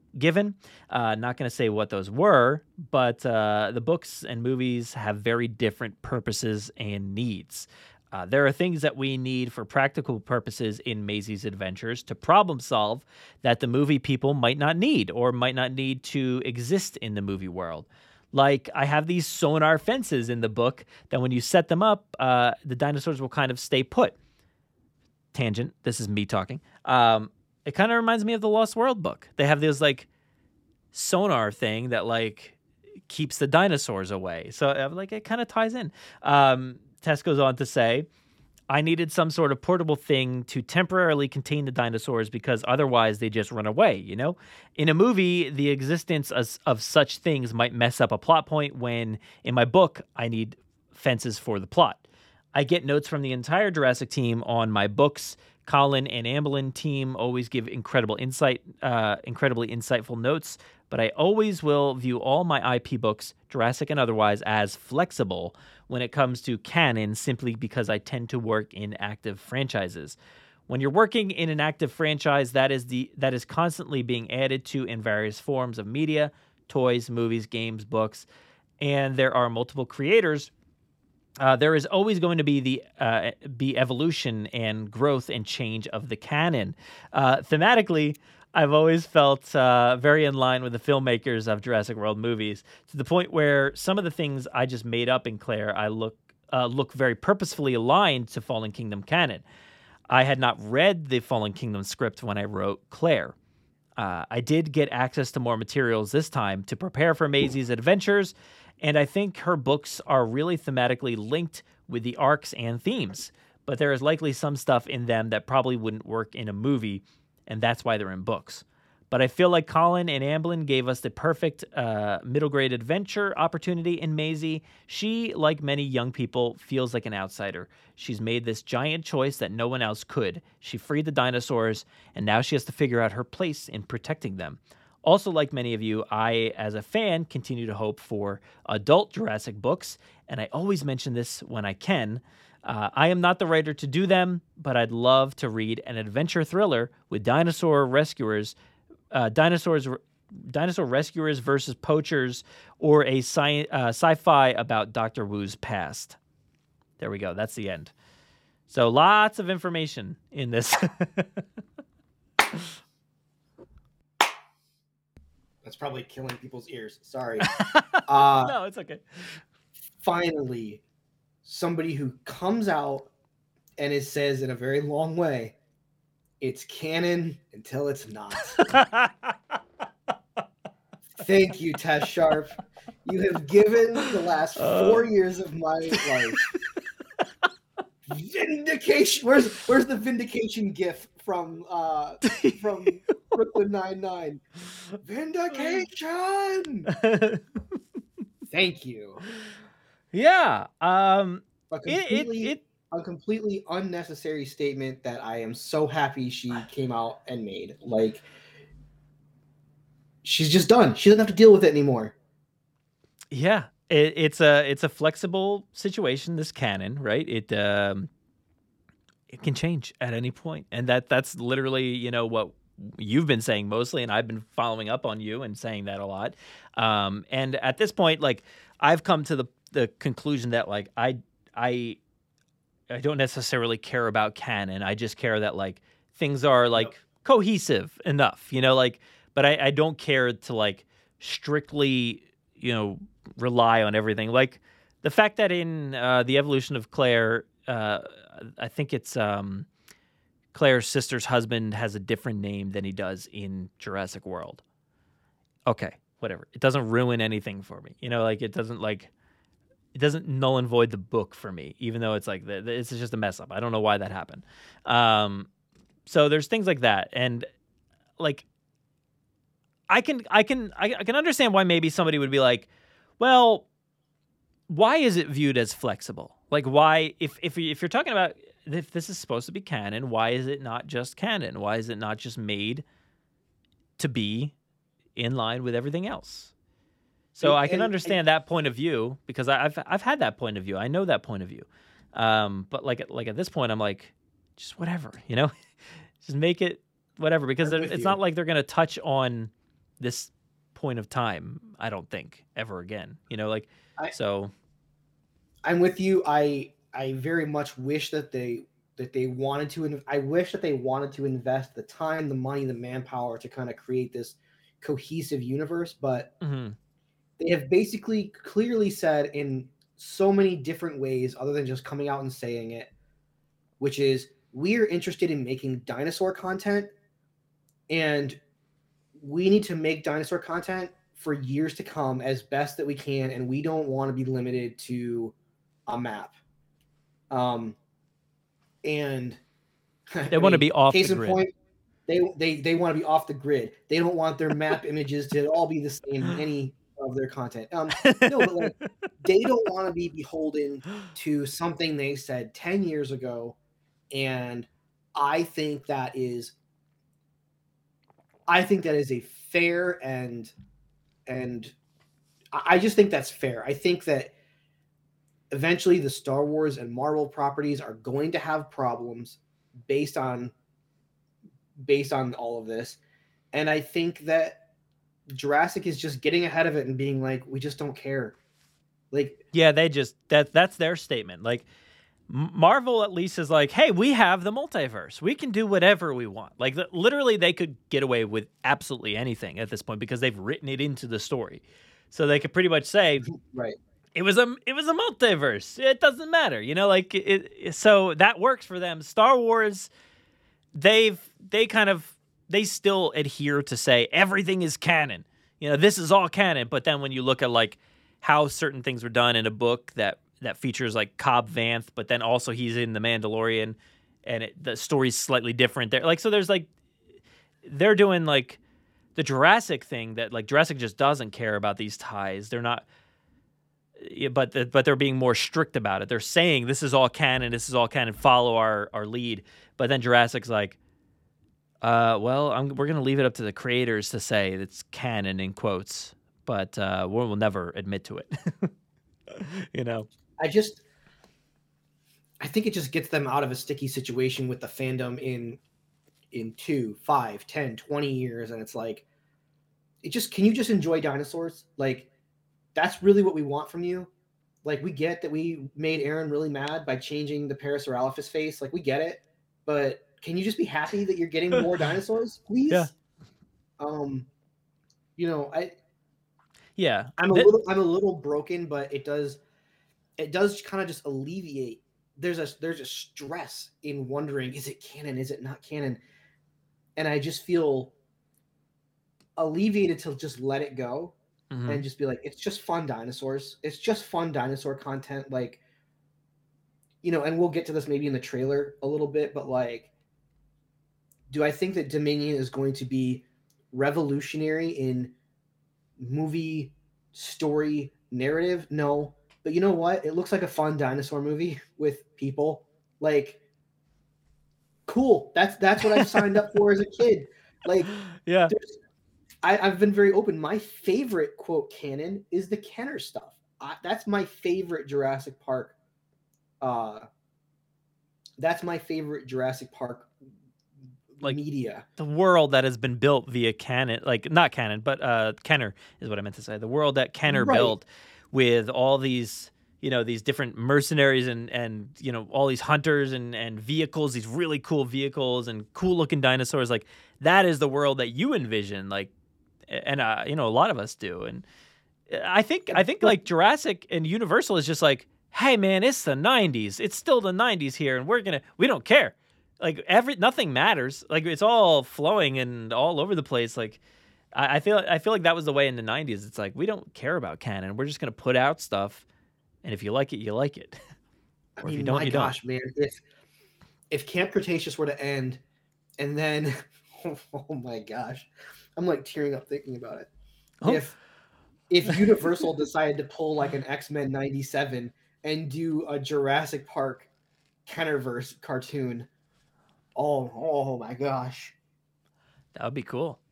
Oh, I'm so excited over something that will never happen. Aren't they continuing that show, by the way? Is that show, the X-Men one, being continued on Disney Plus? That's what I'm saying. If they pulled a Disney Plus and were to be like, hey, we're gonna do, hey, we're glad you enjoyed Camp Cretaceous. We're not gonna continue that right now. We're gonna do something new. It's gonna be a 2D 90s style animation, and it's gonna look that would be exactly like if they wanted to give me 1 season of that, 2 seasons of that, like, oh my gosh, please. There's even that canceled, like, I want to say, was it art for a show that eventually got canceled? Yeah. It kind of looks like the Kenner line.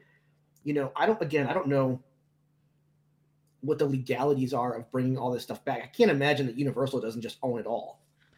But yeah, I have no idea. But yeah, that would be anyway, awesome. So dude. I guess what I'm saying is, like, if we're not going to have hard canon, then let's just throw it all away. Like, let's throw the word out of the dialogue, right? Mm-hmm. And let's just have fun with Jurassic at this stage, because I think that's what Universal wants, and I think that's what we just kind of need to. Yeah, I wish there were. I kind of wish they would just say that to all the creators of this thing, and I wish Colin would kind of come out and say, not soft canon, but he would just say it's off the table. Like, it's not. We're just making content. We're just making stuff. I think that would ease the situation a lot more, and tell the content creators like Jurassic World Live Tour or Tess Sharp or whoever, Mattel, anybody, Camp Cretaceous, DreamWorks, like, tell them to not talk about canon. We don't talk about canon. No. You guys know the song. Well, we're going to make it. He was very clear when Jurassic World was announced. He was like, we are not interested in creating a universe. He said this. Did he? I don't remember saying that. Oh, so long ago. He was like, well, we're not really interested in making a universe. But he lied, though. Like, that's a lie, because look at this trailer that we're going to talk about soon. Well, sure, but the Jurassic World is not a universe. It's not a cohesive universe. He's held up that end of his phraseology. But instead of saying stupid things like it's soft canon or putting Tess Sharp in a situation where she has to write just come out and say, look, what we're bringing to the table is fun dinosaur content. Yeah. And we're going to do it under the banner of Jurassic World. Yeah. And be done with it. Like, I think the argument would end. Yeah, that's what I'm saying. It would alleviate a lot of stress, like you're saying. Like, you don't have to wonder and is it gonna be canon? Like, it's like I saw in Chaos Theory mode that the Raptors killed the Spinosaur, and then on Twitter years ago they said that the Spinosaur that was in Jurassic World was the Spinosaur. So is that the, like, I hate these, like, we're literally what's Charlie Day in that GIF or image that, like, of him with the ropes on the wall, like, connecting dots. Like, that's how it feels to be a Jurassic fan now. So it would be nice to kind of have that stress alleviated. And I appreciate and I commend Tess for coming out here and just being like, hey, this is how I make my stuff. I use what they give me and then make it. And if I try to make it as canon as possible, but, like, at the end of the day, if I need something in this book, I'm going to put it in the book. Like, and if they say no, sure, they say no. But, like, if I need some weird fence in the book, it's going to be there. And I got to commend her for that. So that's fantastic. So, yeah, cool. I'm excited. I need to get into Evolution and Claire. I need to read it. And I'll read these too. Yeah, definitely get into it. It actually builds, like, a really nice world for the early days of the park. Lots of cool stuff with Ms. Ronnie and Dr. Wu, and I think it's fun. I think it's really cool. I think it's a great book. So that is the Maisie Lockwood Adventures. Pretty cool. I'm gonna be diving into those as soon as I can, and hopefully we can talk to Tess about this sometime in the future. That would be nice. But let's move on to our final discussion point, our final main topic here. If we have some time, maybe we can dive into some quick things here. But if we have time, oh no, buddy, we got to talk about this. But I have to shut my window. It's very, very cold. Hold on one second. Okay, so Jurassic World Dominion trailer. This came out right before the Super Bowl, and we all expected it to come out Super Bowl week, day, Super Bowl, like that moment in time.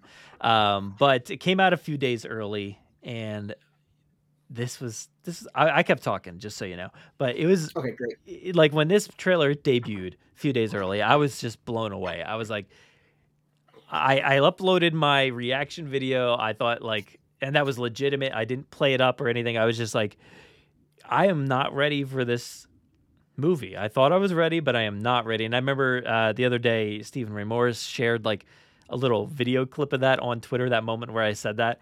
And it's just been like, I feel like a very true statement. Like, I thought I was ready for this movie, but I am clearly not ready.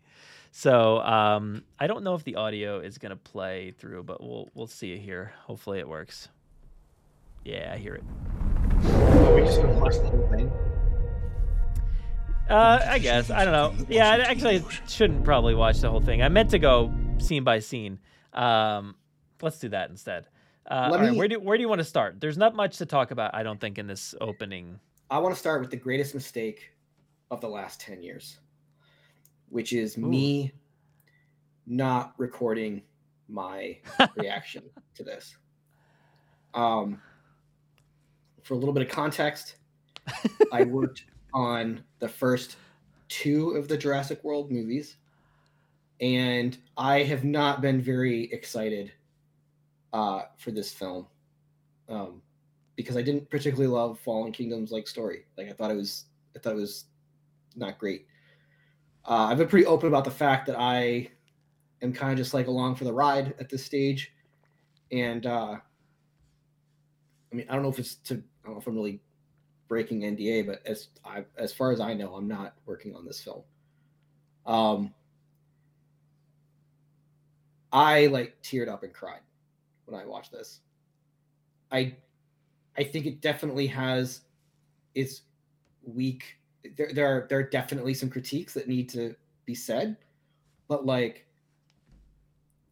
I had an emotional reaction to the things I was seeing on screen, and it is truly a regret of mine that I did not record my reaction, because I had to really isolate during Fallen Kingdom. It's you kind of know.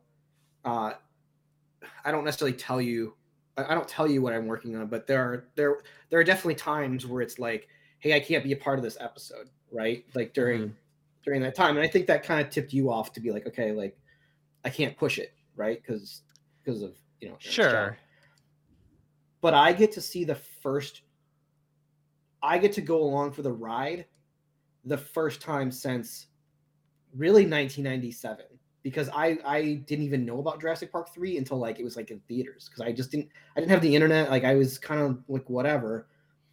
So I get to see a Jurassic Park movie and experience the hype and experience the first I get to experience all of that with the fandom, and I'm giddy about it. I'm really excited to, especially with this being quote the last one. I'm really excited to see this one basically with the world, instead of being someone who had worked on it previously. So yeah, I totally regret not recording my reaction. I had a totally different reaction than I thought I was going to have to this movie, and man, I'm excited. I'm really, really excited. Now, let's play it and let's complain about it. Okay. Complain about it, man. There's some critiques. There's some critiques. All right, so let's see. Where do we go from here? We've got Owen. This shot from the images that we saw recently. And I know you have some issues, right, with this guy, the Parasaurolophus. I actually think it just looks really cool. Definitely different than before, but I don't know. I think it looks pretty beautiful. I mean, my only real issue is that it doesn't have that traditional Crash McCreary head, but at the same time, I don't know that this is necessarily an Isla Nublar Parasaurolophus either. No, yeah, it could. I don't know. It could be anything. So that's why, I don't feel too strict about like we were talking about with the canon stuff. It's I'm not going to be too strict about where this comes from or why it looks the way, because we don't know. We have no idea where any of these things are really coming from. And I guess that's kind of like where I'm at with it now. It's like, you know, I had friends had shown me this, you know, because when these trailers come out, dude, I get people that I haven't talked to in 20 years sending me messages about That's Jurassic amazing. Park content.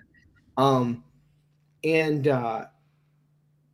you know, a lot of my friends were like, "Oh, CG looks terrible. This movie looks stupid. Wow, the movies aren't all that great." Yeah, and I'm just like, and this is kind of where I've just become broken in the last 2 weeks. Where I'm like, but can't you just have fun with it?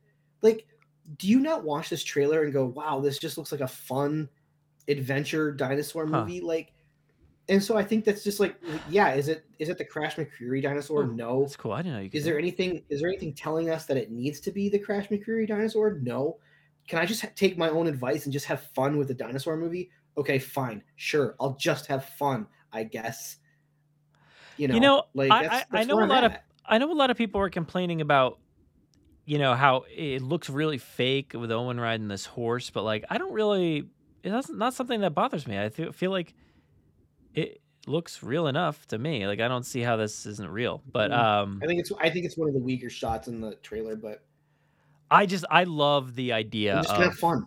I love the idea of this, like kind of like we were talking about with the Kenner stuff and building your own world, and that is a world that is Jurassic to you. And I feel like that's this. It's like people on horses riding next to dinosaurs. Like this is just incredible. Like this shot to me is just so cool. Like I just love this. I don't know if it makes any sense, but I love it. This is legit. Like I started like having like an emotional reaction to this trailer at this point because I was like, well, it's like it also has that John Hammond quote over it too. Nah, but that stuff. That hits me. That hits me.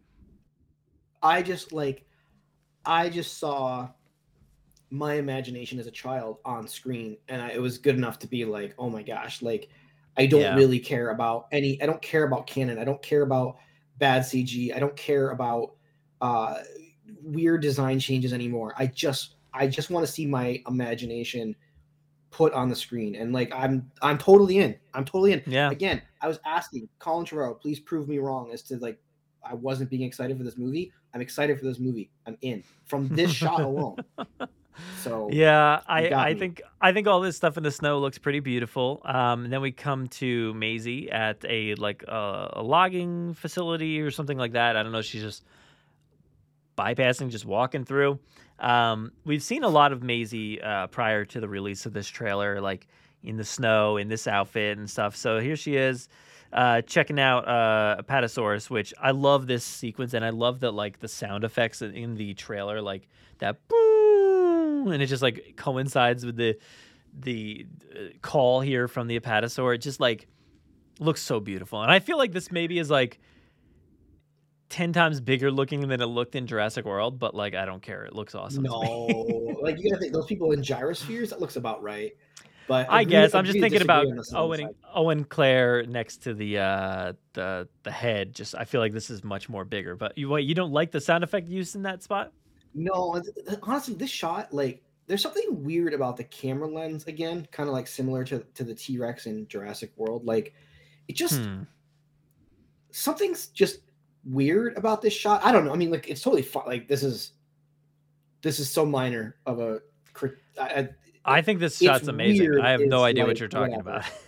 Yeah, that's fine. I'm okay with that. Like I like this because it's like down at the people's point of view. Down here, you're following Maisie. It's not like from her perspective, but you're seeing like from their view. This is, of course, a little bit farther back. Does the Apatosaurus tail like really taper that much at its base? I feel like that's what like I'm looking at my Mattel Apatosaurus, which I think is like. I think that Mattel Apatosaurus is really cool. Like I think it looks like the Apatosaurus. I have no idea, man. There's something with the way this model is posed that I'm like, I like the coloring though, dude. It looks like fantastic. The coloring looks really, really cool. I don't know about the tail structures and all that garbage. I don't know. I just want to have fun at this point. So like, who cares? Yeah. So I think the lensing is weird. Whatever. We do have Blue, and at this point I was like, oh, here's Blue, and oh my god, there is Beta. Like I just didn't expect to see Beta in this trailer. I had no. You had said on some video like, oh, there was rumors, there was speculation, yada yada. I was not expecting it at all. So like when I saw this, I was like, oh, awesome. And then I started making like parallels to Beta looking not quite pure Velociraptor-ish. So I'm wondering what comes of that. What is happening there? People were like, she looks like the Atrociraptor a little bit. I'm like, yeah, she kind of does. I don't see that being like a narrative point in this movie though. Like, I just don't see that for some reason. I never really thought about that, but you've got a point there. I don't know if things would change once Blue was infused with the T-Rex DNA, the blood. Remember the transfusion? I mean, you're talking about really sketchy sci-fi. I mean, Jurassic is already really sketchy. Why? But like, why would it be like it's literally you've transfused two different so whatever she would have made prior, maybe the DNA is different now. I have no idea, but like, I never thought of it that way. Like that she doesn't look really. She just looks different than the size of the other ones. If you were in a car accident, right, and you needed a blood infusion, and then like 3 years later, you and your wife decide to have another kid. Like the kid's not going to come out looking like the person's that, like if that's not. No, it's not. It's gonna come out looking sure. You're right there, but I don't know if they were to take a clone of me before I got the transfusion and then after the transfusion, maybe things are different. I don't know, but who knows? We're talking. Now it's out of here. But I don't care about this. I think it looks fine. I think it's just an older version of a raptor that we saw in Fallen Kingdom. We saw smaller babies. This is like the next step up. But I don't think there's anything weird there. I think I like that when they're lethal. Beta has a cracked sickle claw, which you can kind of see there. It's not the fully formed claw like the sickle, the giant sickle. So that's kind of cool. Yeah. And then we got this nice shot of them just kind of running through. Awesome shot here, and just like look at the cues, like Beta looking up at Blue, just trying to see where we should go. And this shot, like this is just amazing. Like this shot to me, like almost looks like what you would see from like, I don't know, like Iron Studios or something, and like their fake dioramas that they have because it looks so cool. Yeah. It just looks so amazing. Like I think this is awesome. But this beta should be a 1-to-1 of Blue if that's how because apparently that's how it all works. I'm not a scientist, but this looks so good. Looks so good. Science. We got this awesome logo here, the Amber Universal logo. Yeah. Owen and Maisie. And then, there is an interesting line here. Let me see if I can play this. Hold on. Let me go back a little bit. I think it's right here. Forever. Oh, yeah, wait. It's a little bit farther back.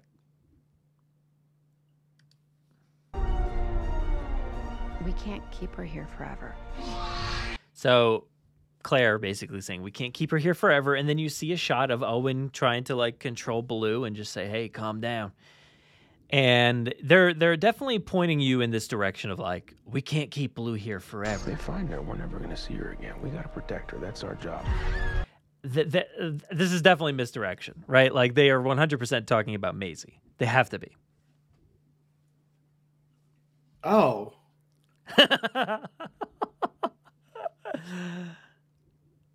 Just blew your mind there, huh? Of course, yeah. Of course, that's what they're talking about. Has to be. Like on first watch and maybe 2 or 3 watches after, I was like, oh, definitely about Blue. I recorded like all of my content. I was like, oh yeah, they're talking about Blue here. And then like as soon as I sent out my content and watched the trailer again, I was like, oh, I think they're probably talking about Maisie. Like we're not going to be able to keep her here. If Maisie, they find her, Maisie runs away to, and the Test Sharp books. It's about. Maybe that's what triggers this thing is like they got to go find Maisie because Maisie has kind of run off or whatever out of rebellion or out of maybe chasing down Beta. I don't know, but no clue. I have this feeling that I have this feeling that like based off the DNA, yeah, with the DNA stuff that she's got going on, being a clone, and then later on we're going to see Dr. Wu, and he's going to look like sad and stuff. I feel like maybe he like gives up some information to like Dodgson, and then Dodgson like sends out this Rain guy to go like capture, and then he maybe captures her or something. I don't know. I could see that happening, but they definitely have to be talking about Maisie. Like it's definitely got to be misdirection. Trailers are always like leading you down routes that like are incorrect. This has to be that. We can't keep her here forever. If they find her, we're never gonna see her again. We gotta protect her. That's our job. You know, if they find Maisie, we're never gonna see her again. They're gonna do tests. They're gonna try to clone her. We are never gonna see her again. And I also don't feel that Owen feels like it's his job to protect Blue either. Like Blue is a dangerous animal. Like Blue can handle herself. And yes, you're right. I feel like coming out of Fallen Kingdom, there is definitely a look in, like, there's a moment where Claire and Owen look at each other in that car, like, what the heck are we gonna do? Yeah. Like, yeah. And the answer is to go hide at this cabin that he was building, and they're gonna hide the girl. They're gonna hide Maisie. And I think that is far more interesting to me than hiding Blue and hiding Beta. Like, because I feel like Blue and Beta are the same as any other dinosaur at this stage. Like, cool. Even more excited. Thank you for. I think that's got to be it. I think that's interesting enough, and it'll take the film in a different route than maybe expected or something. But man, look at how good this looks. Like Beta looks phenomenal in this shot. Like, my God, that looks so realistic. But pretty cool. I like this idea. Let's move forward a little bit. We got them. Oh, no, that's backwards. Oh, we got this shot of the mosasaur attacking this cage, which I think this shot, maybe it was this shot, was in the preview that was in IMAX. I think this was in there when they initially released it, and then they changed things up in the prologue and added, a different sequence or whatever. So that's pretty cool. Nice little takedown here of this boat. Pretty awesome shot. And I want to get your thoughts on this, because it seemed like, based off everything Colin had said and these articles that were out, it sounded like nothing that was in the prologue was going to be in Jurassic World Dominion. But here we have this shot of the T-Rex against the the drive-in theater, and we have a shot of Colin's son right here as well. Yeah, and that's it. That is all we get of the T-Rex. So what do you think is going on? Do you think this was like, hey, we don't want to really spoil what's going on with the T-Rex in the movie, so we're just going to throw, like, the trailer needs a T-Rex, so let's just put this shot in there. Do you think that's the case, or do you think this is actually in the movie and they were kind of lying about that or misleading us on that? I think it would be fair to say that, like, anything that was the real, I didn't necessarily. When I watched the prologue, I guess I didn't really feel like all of it was prologue. I felt like the stuff from 65 million years ago was prologue, and then, like, they took us into a little teaser of the movie. They took us into a little snippet of the actual film, which, maybe this is the prologue of the actual, how Jurassic movies always kind of have their teaser scene. I feel like this would be an okay one to do. Don't spoil more T-Rex than you really have to. I don't know. Based off of Colin saying, like, there's that video from I think it was like IGN or something like that. They had an article when this prologue came out. Colin says, like, these 5 minutes are not in the movie. So the thing is only 5.5 minutes long.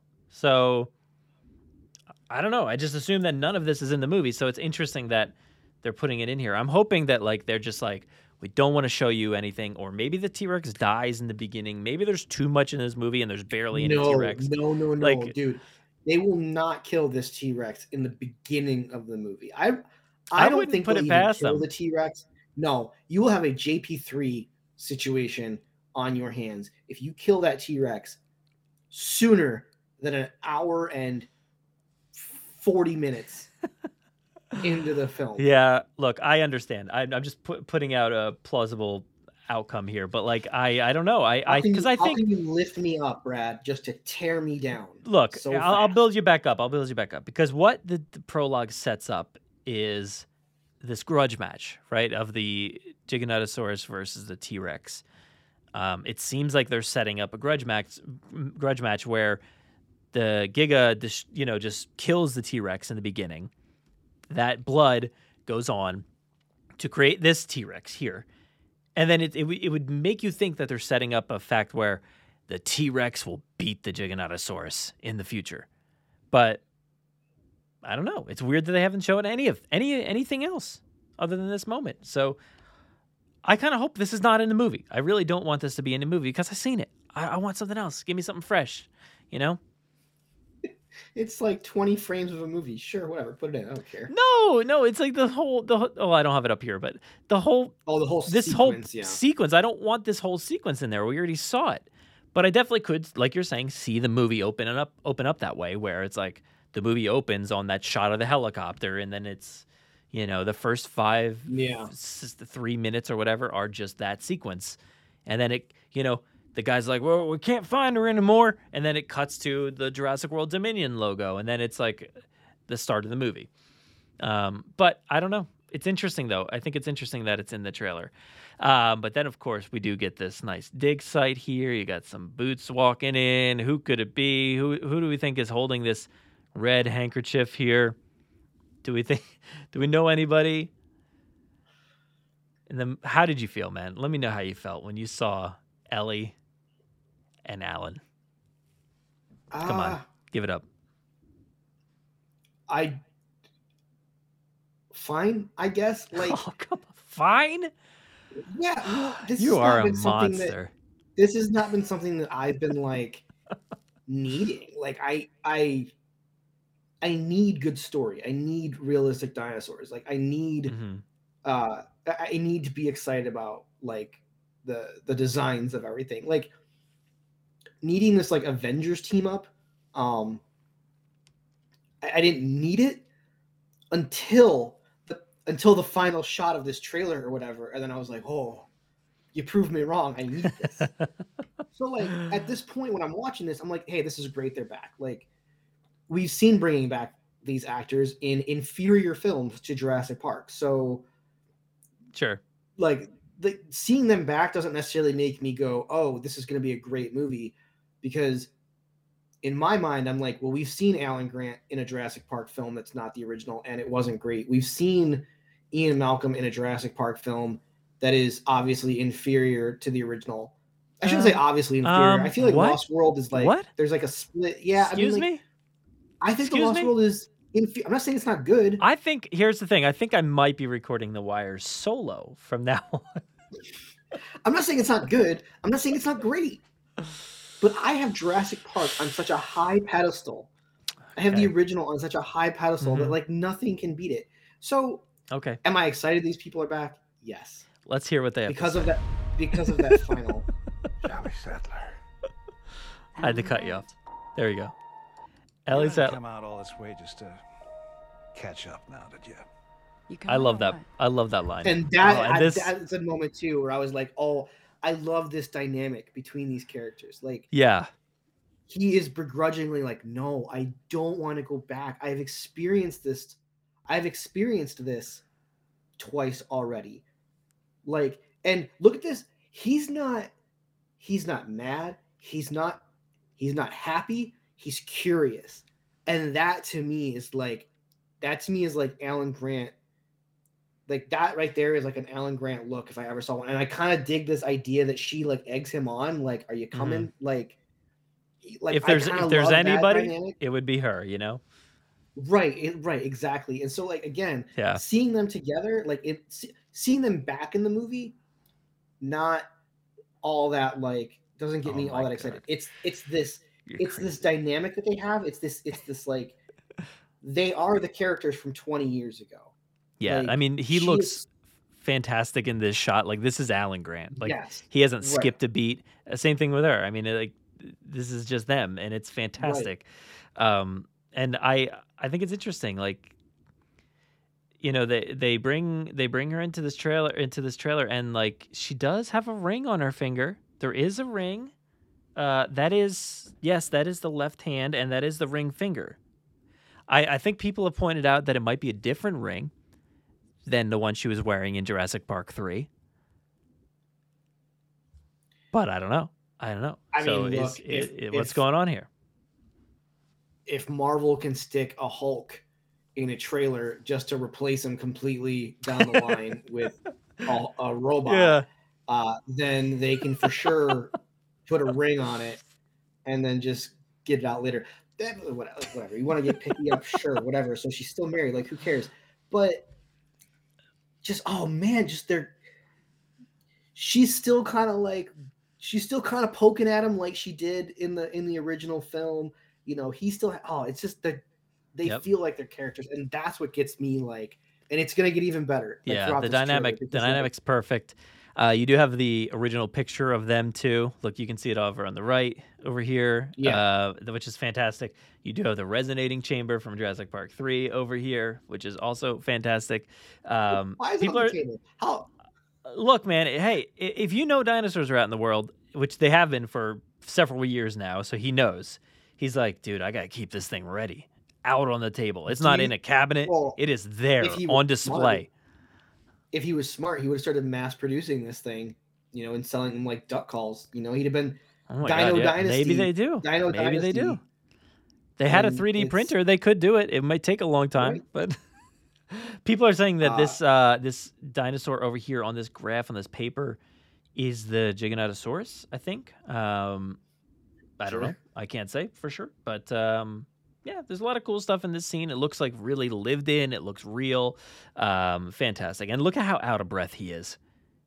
Ellie Sadler. You know, he just saw her for the first time in a long time. And she's maybe still married. So, interesting.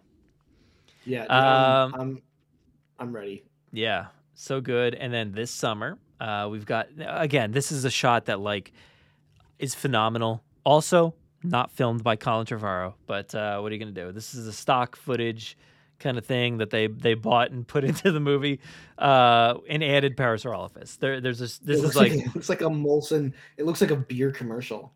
Yeah, dude, it probably was at some point. Like, it literally just these the horses are there in the stock footage, but they added in these parasaurs, and it's just like a beautiful shot that fits perfectly into this movie. Like, it's so good. Yeah. And it's not the first time. I mean, they did it in Fallen Kingdom, and they did it in Battle at Big Rock. The Fallen Kingdom one was the surfing sequence was just stock footage that they added in Mosasaur.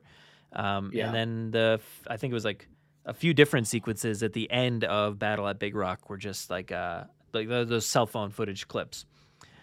Here we have the what do you call this thing? The Therizinosaurus, looking real tall, real big. And it's like staring at Claire as she's like crawling towards the water. And I'm like, it's Caesar, right? This is the beginning of me going, stop showing me things. Stop showing. There's so much in this trailer. Like, what's left in this movie? Oh my gosh, what's left in this movie? See, I feel like I still feel comfortable enough right now. I know we're going to get out of control soon, but like, I still feel comfortable enough that I don't know enough, you know, that they haven't revealed too much. It seems like they are just around the corner in obviously this biome from Camp Cretaceous. They're probably on Cache Island right now. Don't. I'm kidding. But we got Kayla Watts here with Owen staring down that Therizinosaurus, it looks like. Can you see them anywhere else in this? I forget. No. So dude, I'm just guessing. That's such an awesome shot. It's such an awesome shot. Yeah, that is so cool. Dude, it's like, so cool. Claire's not really in this trailer a ton because she probably gets her head bitten off right in this moment. They were like, we brought in Ellie Sattler. We've met our woman quota for this movie, so we can only have one. We can only have one. No. And I'm sorry, Claire. You're that typically is how Jurassic works. But here we have. True. Yeah, I know. Unfortunately, we have Ian Malcolm here, looking fantastic as always. Looking just as Ian Malcolm as ever. I liked the beard in the second movie, but this to me is like book Ian Malcolm, where they describe him as like a rock star. Like he thinks he's a rock star because mathematicians think they're rock stars. And like, I feel like this is how Ian Malcolm ages. Still dressing slick as ever. Still thinks he's a rock star. It just, dude looks awesome. Yeah. Dude, I can't, it's so good. I don't know what he's doing here, whether he's just like in an apartment or he's like giving a TED talk. I have no idea. But I want to hear what this actually, that was the wrong way. Let me see what he's saying. Play. We not only lack dominion over nature, we're subordinate to it. So that's fantastic little line right there. Not only lack dominion, saying the name of the movie, pretty much. Fantastic. But this is interesting. We've got a shot here of what clearly is Maisie, right? Checking out some DNA this is strands. Something I'm worried about. This is something I'm worried about. Like, what do you think's going on here? It's like, how do we make science fiction digestible to a child? Let's do an iPad game where you switch out DNA strands. Like, it's almost as ridiculous as like the Spider-Man mini game in the new Spider-Man game. Like, it's like, how can we make something really complex seem really simple? Oh, let's do a touchscreen where you just, it's like, because like, let's look at that. It's BRCA2. It's like, oh, we want the skin color to be green and not red, so we're going to switch out the red DNA strand for the green, or whatever, vice versa, whatever's happening in this shot. It just seems, I get it, it's necessary, but I mean, who knows? We don't know. It's not. This is not like, I think she's got to be in some facility. Maybe she's kidnapped at some point, and maybe she's in like a biosyn facility, and she comes across the computer like she did in Fallen Kingdom. She snuck down into the lab and copied somebody's code or whatever, and got down there, checked out some video and stuff like that. So it's not unusual for her to have done something like this. So it's interesting. I wonder what this is for. Like, is this them testing her DNA and switching it out for other people or something like that? Like, what is this? I have no idea. I can't wait to find out. This is the beginning of the human dino hybrid. That person is wearing pink. Now Maisie doesn't seem to be wearing pink. Is this no? Brooklyn? This is Brooklyn. Oh my god, dude! No, come on. That wouldn't be past Brooklyn either. Brooklyn would certainly do the same thing. But no, this is her red sweatshirt that she has on under her green coat. Let's go back. Roll the tape. Looks pink to me. Look at this right here. Maybe it's pink, but it's a a purpley pink reddish hoodie underneath her green jacket. So, but for the record, I'm okay with it not being Brooklyn. Obviously, it's not Brooklyn, but there it is, right there, Brooklyn herself, Maisie. And then we cut to Dr. Wu. Look at this! Look at this guy, man. He is not BD happy. Wong looks really good with long hair. Like, yeah, he's killing it. Dude, look, yeah, exactly, killing it. And he's who do you think he's staring at? Does he just so happen to be staring at Dodgson? Got a guy in a suit there. You got a suit. Maybe. Nice pinstripe suit there. And he's in his lab facility. I feel like he is just being talked down to. He's probably here against his will or something like that, and he has no other route to go. He's a disgraced scientist, and maybe Dr. Dodgson is making him do things that he doesn't want to do. And maybe he'll turn around in the end and help save the day or something like that. So BD Wong has been really open about the fact that he wants his character to have kind of the book ending for the character. He says there's like an ultimate, like a nice conclusion or something like that for the character, yeah. Okay. Do we feel that, like, does Wu have a redemption in this film? I think so. Like, what could redeem him at this point? I don't think anything. Look, I don't think there's going to be like an ultimate redemption for him. Like, it's like a Darth Vader redemption, right? Like, but not to that extent, because he didn't mass murder like hundreds of thousands of Jedi across the galaxy, but like, he's got that same quality where like you save Darth Vader in the end, and he helps save, he helps kill the Emperor and throws him down the well. Spoilers for Return of the Jedi if you haven't seen that. So sorry, I didn't mean to ruin that for you, but he helps save the day, and at the end of the day, like, Luke has his moment with his father. He gets to say goodbye, and like, he's redeemed at that moment, but like, it doesn't erase his history. I think that's the same thing here, where he's redeemed in the end. He does something to maybe corner Dodgson in a room like they do in The Lost World. You know how they certainly, like, Ian and Sarah are probably murderers because of what they did to like Ludlow. They like put him, I feel like they probably like forced him down there in a way, and like he was killed by the T-Rex. I feel like maybe there's something similar to that, where like he's like, hey, I'm going to lock myself behind this gate, but leave it open for you to die, or something like that. I don't know. I could see him and saving himself. Maybe he dies in the end. I could see something like that. But, I just can't help but want that egg moment from the Jurassic Park book. I really want that to happen, like so bad. I just want that on record constantly, that I want Alan Grant in this biosyn facility injecting eggs and then throwing them at the Atrociraptors to kill them. Like, how cool is that? I think it's the perfect opportunity, because they've made Velociraptors in this franchise be kind of like the hero dinos now. And I think you have such a perfect opportunity, because they seem to be making the Atrociraptors the new, quote, bad guys.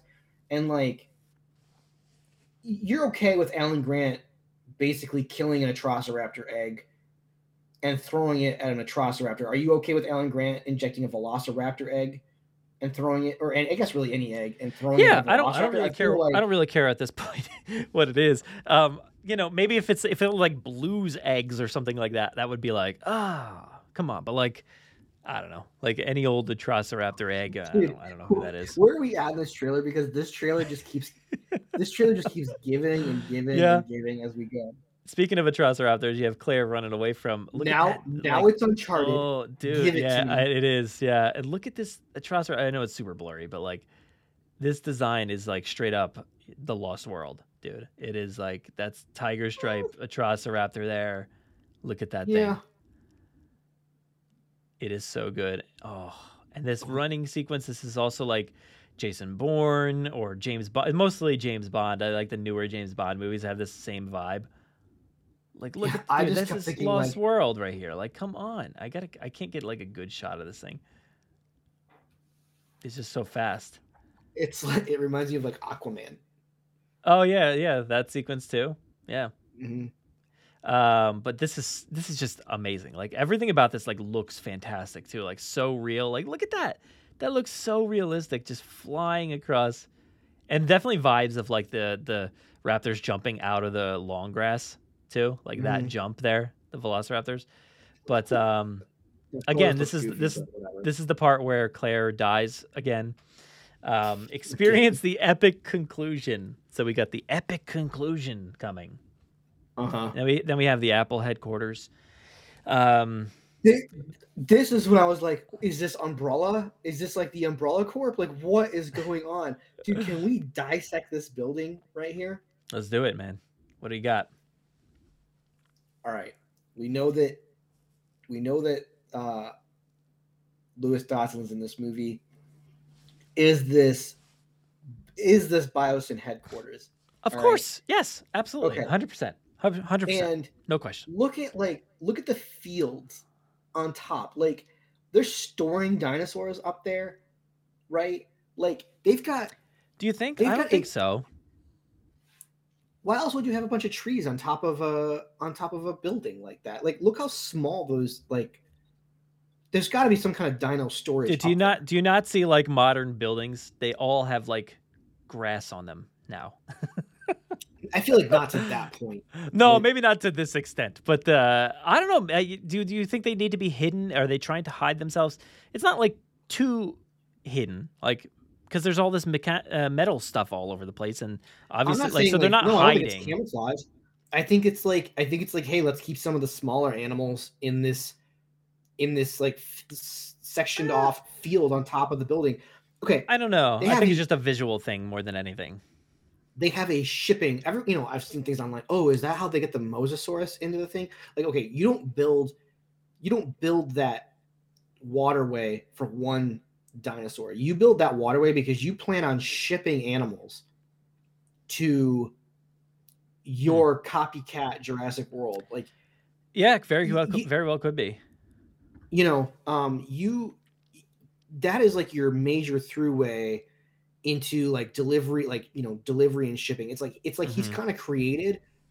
I feel like this is like a mini Nublar almost, like in building form, and he's just gonna be pumping these animals out and sending them to wherever he very well could be. Wants. Like, yeah, I didn't necessarily think about what the waterway was for. I always just kind of looked at it and was like, oh, that's weird.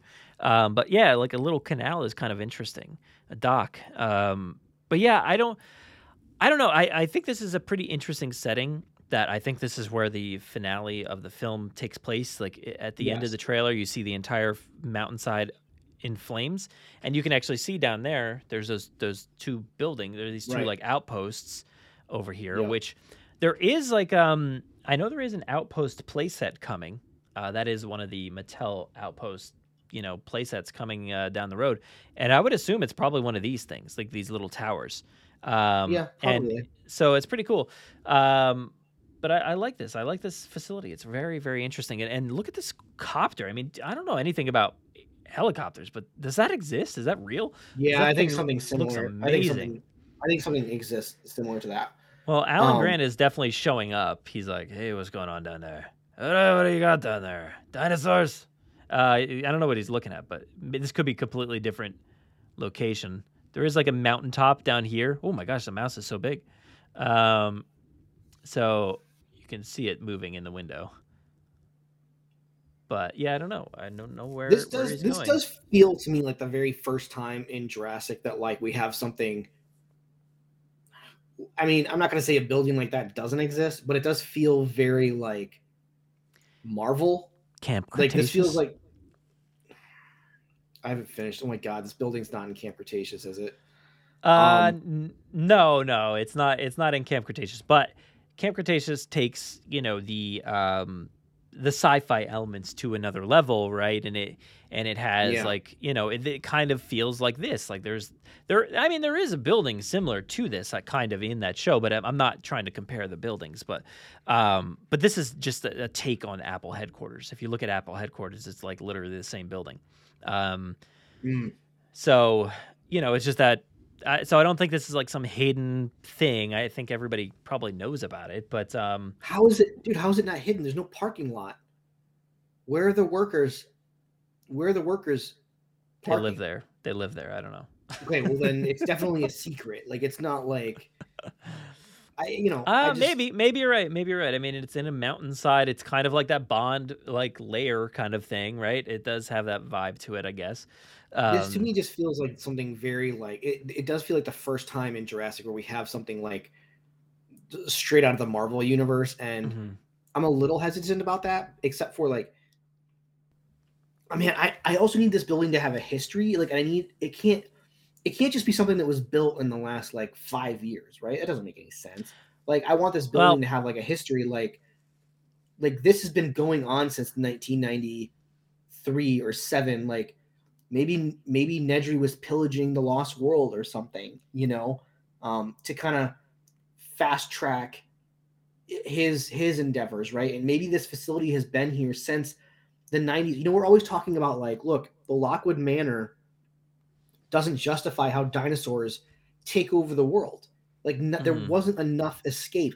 But if this thing has been producing dinosaurs since the 90s, and maybe he never figured out like how to age them, and so like maybe it's like the coming of age of his animals, where it's like finally it's been 20 years, I finally have animals that are like full size and like ready to be shown off, and he's like getting ready to like, I don't know. I mean, I don't know. It could also be some sort of like hunting preserve kind of facility or something like that, where they produce the dinosaurs and then release them into this area with the outposts and stuff like that, or maybe inside this circle there, maybe they could release them in there or something. There is like a little facility or something in the middle here, which is kind of interesting looking, but who knows? Cool. Yeah. It is kind of like it's a very interesting looking building, and I can't wait to see what it is. But I think, like, if you look at the technology, like, we haven't really seen outside of Jurassic World all that often, outside of Nublar. In this day and age, we saw like an airport, we saw the Zach and Gray's house, we saw a little bit of San Francisco. I think that was about it, and some of California and stuff right at the end. But yeah, we don't know what the world is like. And if you watch Camp Cretaceous and you want to consider that canonical, like, it it has a lot of advanced tech in that show, especially in season 4, where you're like, well, that was only 2016 that they had that tech. What is it like now in 2022? So who knows? But Grant he is concerned, man. He does not like what he sees. No, he's not. He's like, I know there's dinosaurs at whatever I'm looking at, and I don't like that. Yeah, and I like this, though. I do like this. This is fantastic. I think this looks so good. I don't care what your friends say about CG or whatever, but, like, I think this looks amazing. I think this looks cool. I think, it gives me definitely the framing of this reminds me of the Kenner card of the raptor in the hallway. It's literally the exact same framing. Like, it's so good. It really is. Which is funny. I'll send you, because I also have been working on a project, and it's like my project is like legitimately based off of here, I'll show. So, like, this came out and I was just wrapping up. Sorry, I'm vamping here because I want to. Well, I mean, if you're sending me the picture, I mean, I've seen what you've been working on. So, did I send it to you? Well, you posted it. You posted it online, but yeah, you. Oh, yeah, that's the final. Go ahead, pull it up on, like. Yeah. Well, I don't have that capability in this current format. Well then, like, can I not even send you something? No, yeah. Right. Let's not mess with it. Let's not mess with it.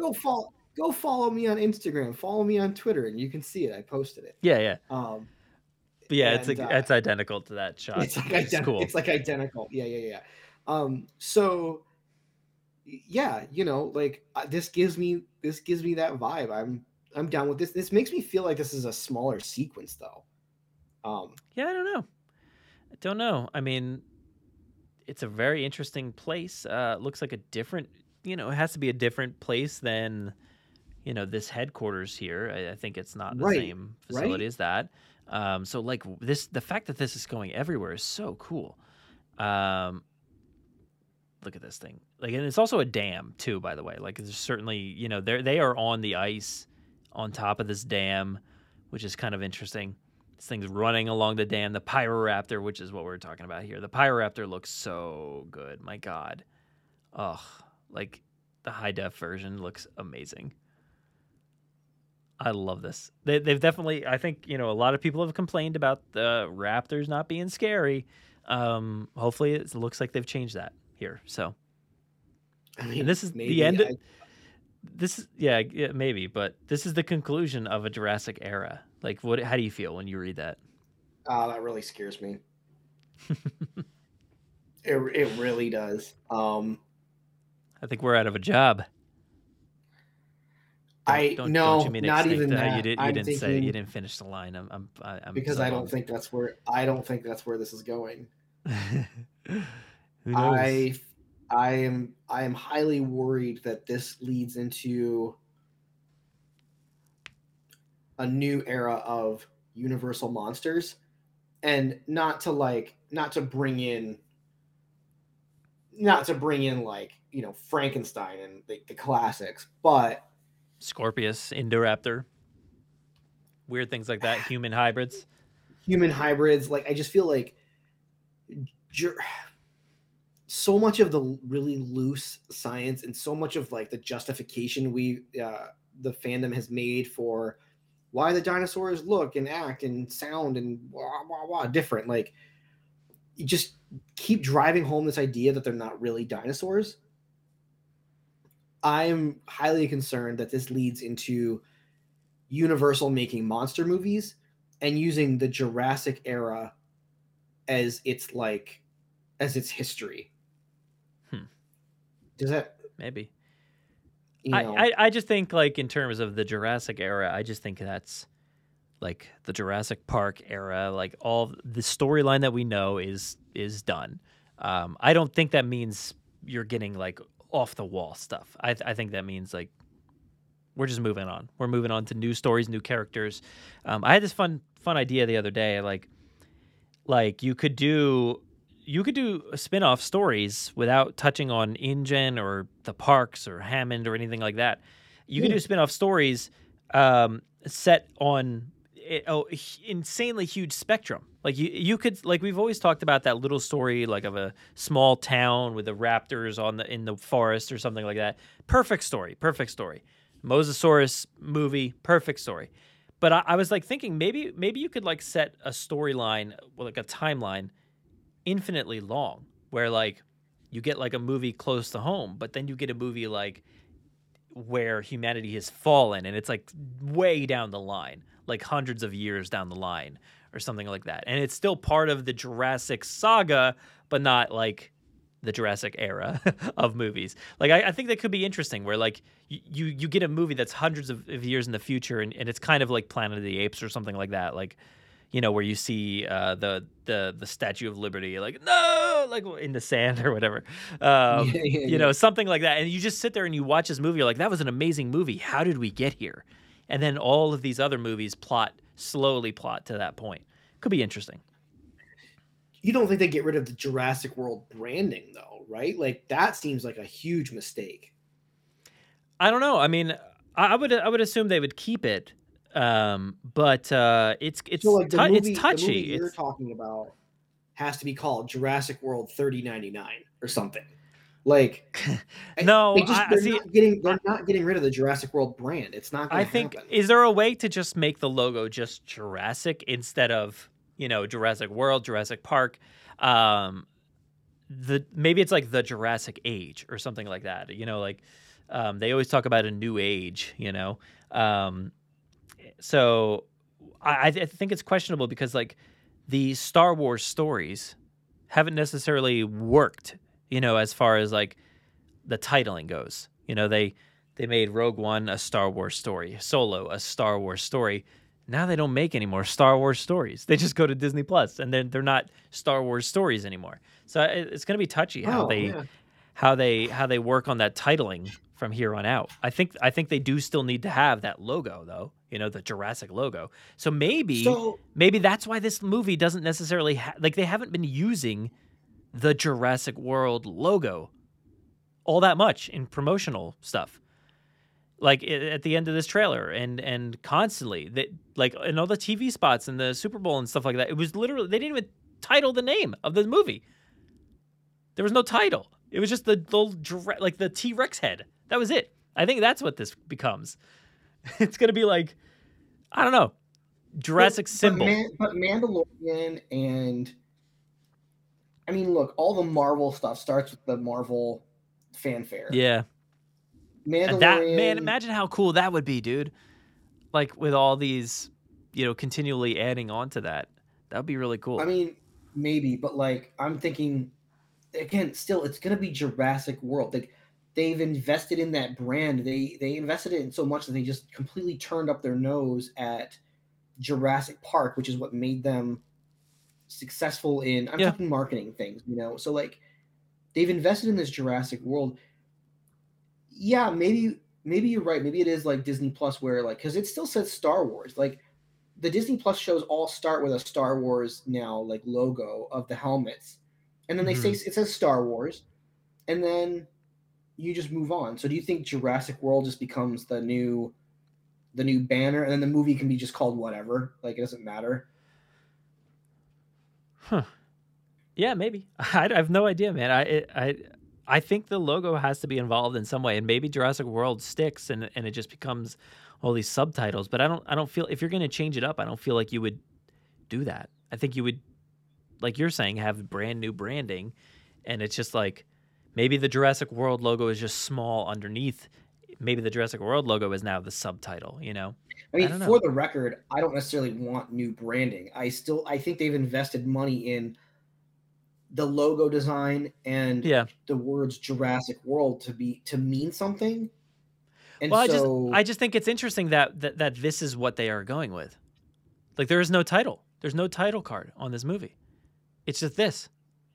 And think about the prologue. The prologue only used that like other one, that like very rock looking one with the smoke.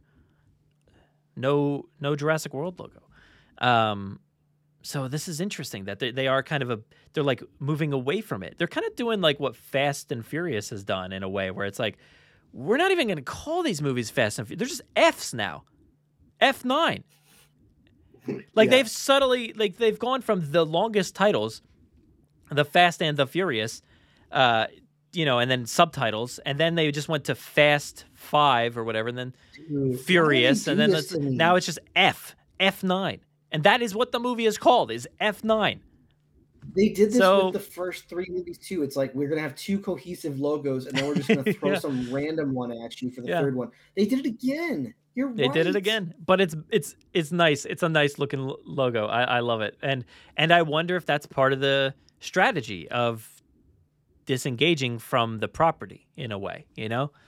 If they just have this show up in the beginning, like you're saying, and then like the title of the movie comes up, like that. Yeah. It could be interesting, They just fade in with this boom, boom, boom, boom, boom, boom, boom. Imagine the Lost World. Doom, doom, doom, doom, doom, doom, doom, doom, doom. And it just like slowly fades in. That'd be so cool. Like the Marvel stuff. That'd be awesome. Anyway, let's go back to the trailer. Okay. Look, so take a look at this shot of Ellie. Notice anything different about Ellie here? I mean, am I looking for a ring? There's no ring. Not this time. All right. No ring. No ring. When is this set? What's going on? Was that set earlier? Was she married back then? Or did she just do it to like not like rile up Alan? Did something happen in between? Like, what's going on? I think this is another sequence that could potentially be the first sequence of the movie. Interesting. Like I think this could be. I think this is another potential for this to be an opener, because we've said a million times we don't want these characters just to be like, just to pop up, and I think having this be the opener sets her on her like hero's journey to go be involved in the story, to go find Alan, because maybe she's a botanist, and I would imagine that she is kind of she's at this location, maybe studying why maybe like the crops are dying off or something like that, and then comes across this extinct breed of locusts or something that these kids are running from. Maybe she's in the region, like maybe this is just like the crop yields in the last 5 years have been minuscule by comparison, and Ellie Sattler was kind of called in to take a look into it. Not Ellie Sattler, but like whatever company it is that she works for or something. She worked for Biosin? No, I'm kidding. I love where you're going though. I love that idea of, this is what she does. This is her job. She's not looking into dinosaur stuff. She has nothing to do with that. She's at a farm wondering what the heck is killing off all the plant. I mean, look, it's a desolate looking place. Like, it looks like it's like been broken down for a little while and struggling. These poor kids are getting attacked by some bugs or something. And there is a nice little parallel if these are bugs. That shot from the prologue starts off with a big, massive bug landing on the trunk of a tree that turns out to be a dinosaur leg, So it's like a nice little parallel there.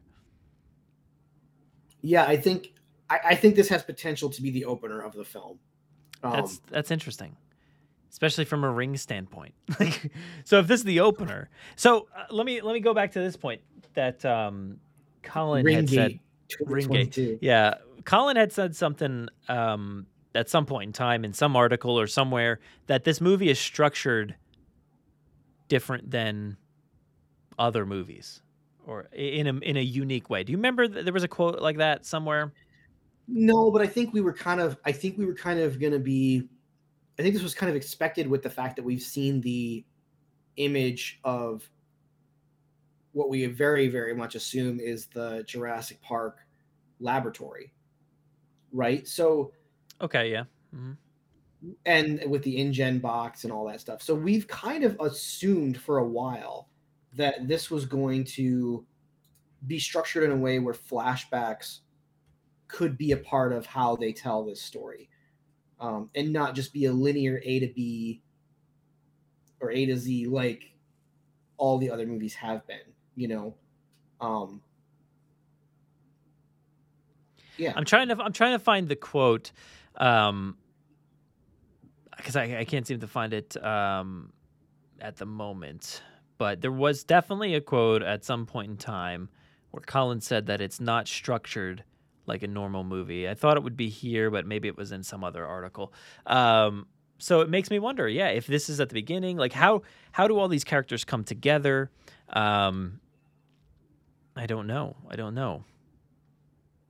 have no idea, but I am interested to see what's happening here. All these bugs flying down. That looks terrifying. Then we got a shot of Claire here, and I want to take a listen to this real quick. Come back. I always come back. Come back. I always come back. Do you think he comes back? Yes, dude. You are not getting the death of Owen Grady in this movie. Dude, I think we might. Do you really say that like that many times? You know, do you say the words "I always come back" and then you come back? Like, I feel like that's a big setup. Like, you know, somebody says that line and then they die right away. You know, you are not getting the death of Owen Grady in this movie. You're not. Maybe. I just don't believe it. No, I don't know. I think it's possible, but didn't he have a very similar line in Fallen Kingdom? Yes, the bunker? that's what I mean. Like, how many times can you say that and still come back? What does he say in that movie? I think it's the same line. I think it's literally like he jokes about it. Like, you know, I forget, but there's a joke in there. But it's like the same kind of line. Like, why would they make that joke twice? Because I think this is just them having their relationship moment. Like, this is a familiar thing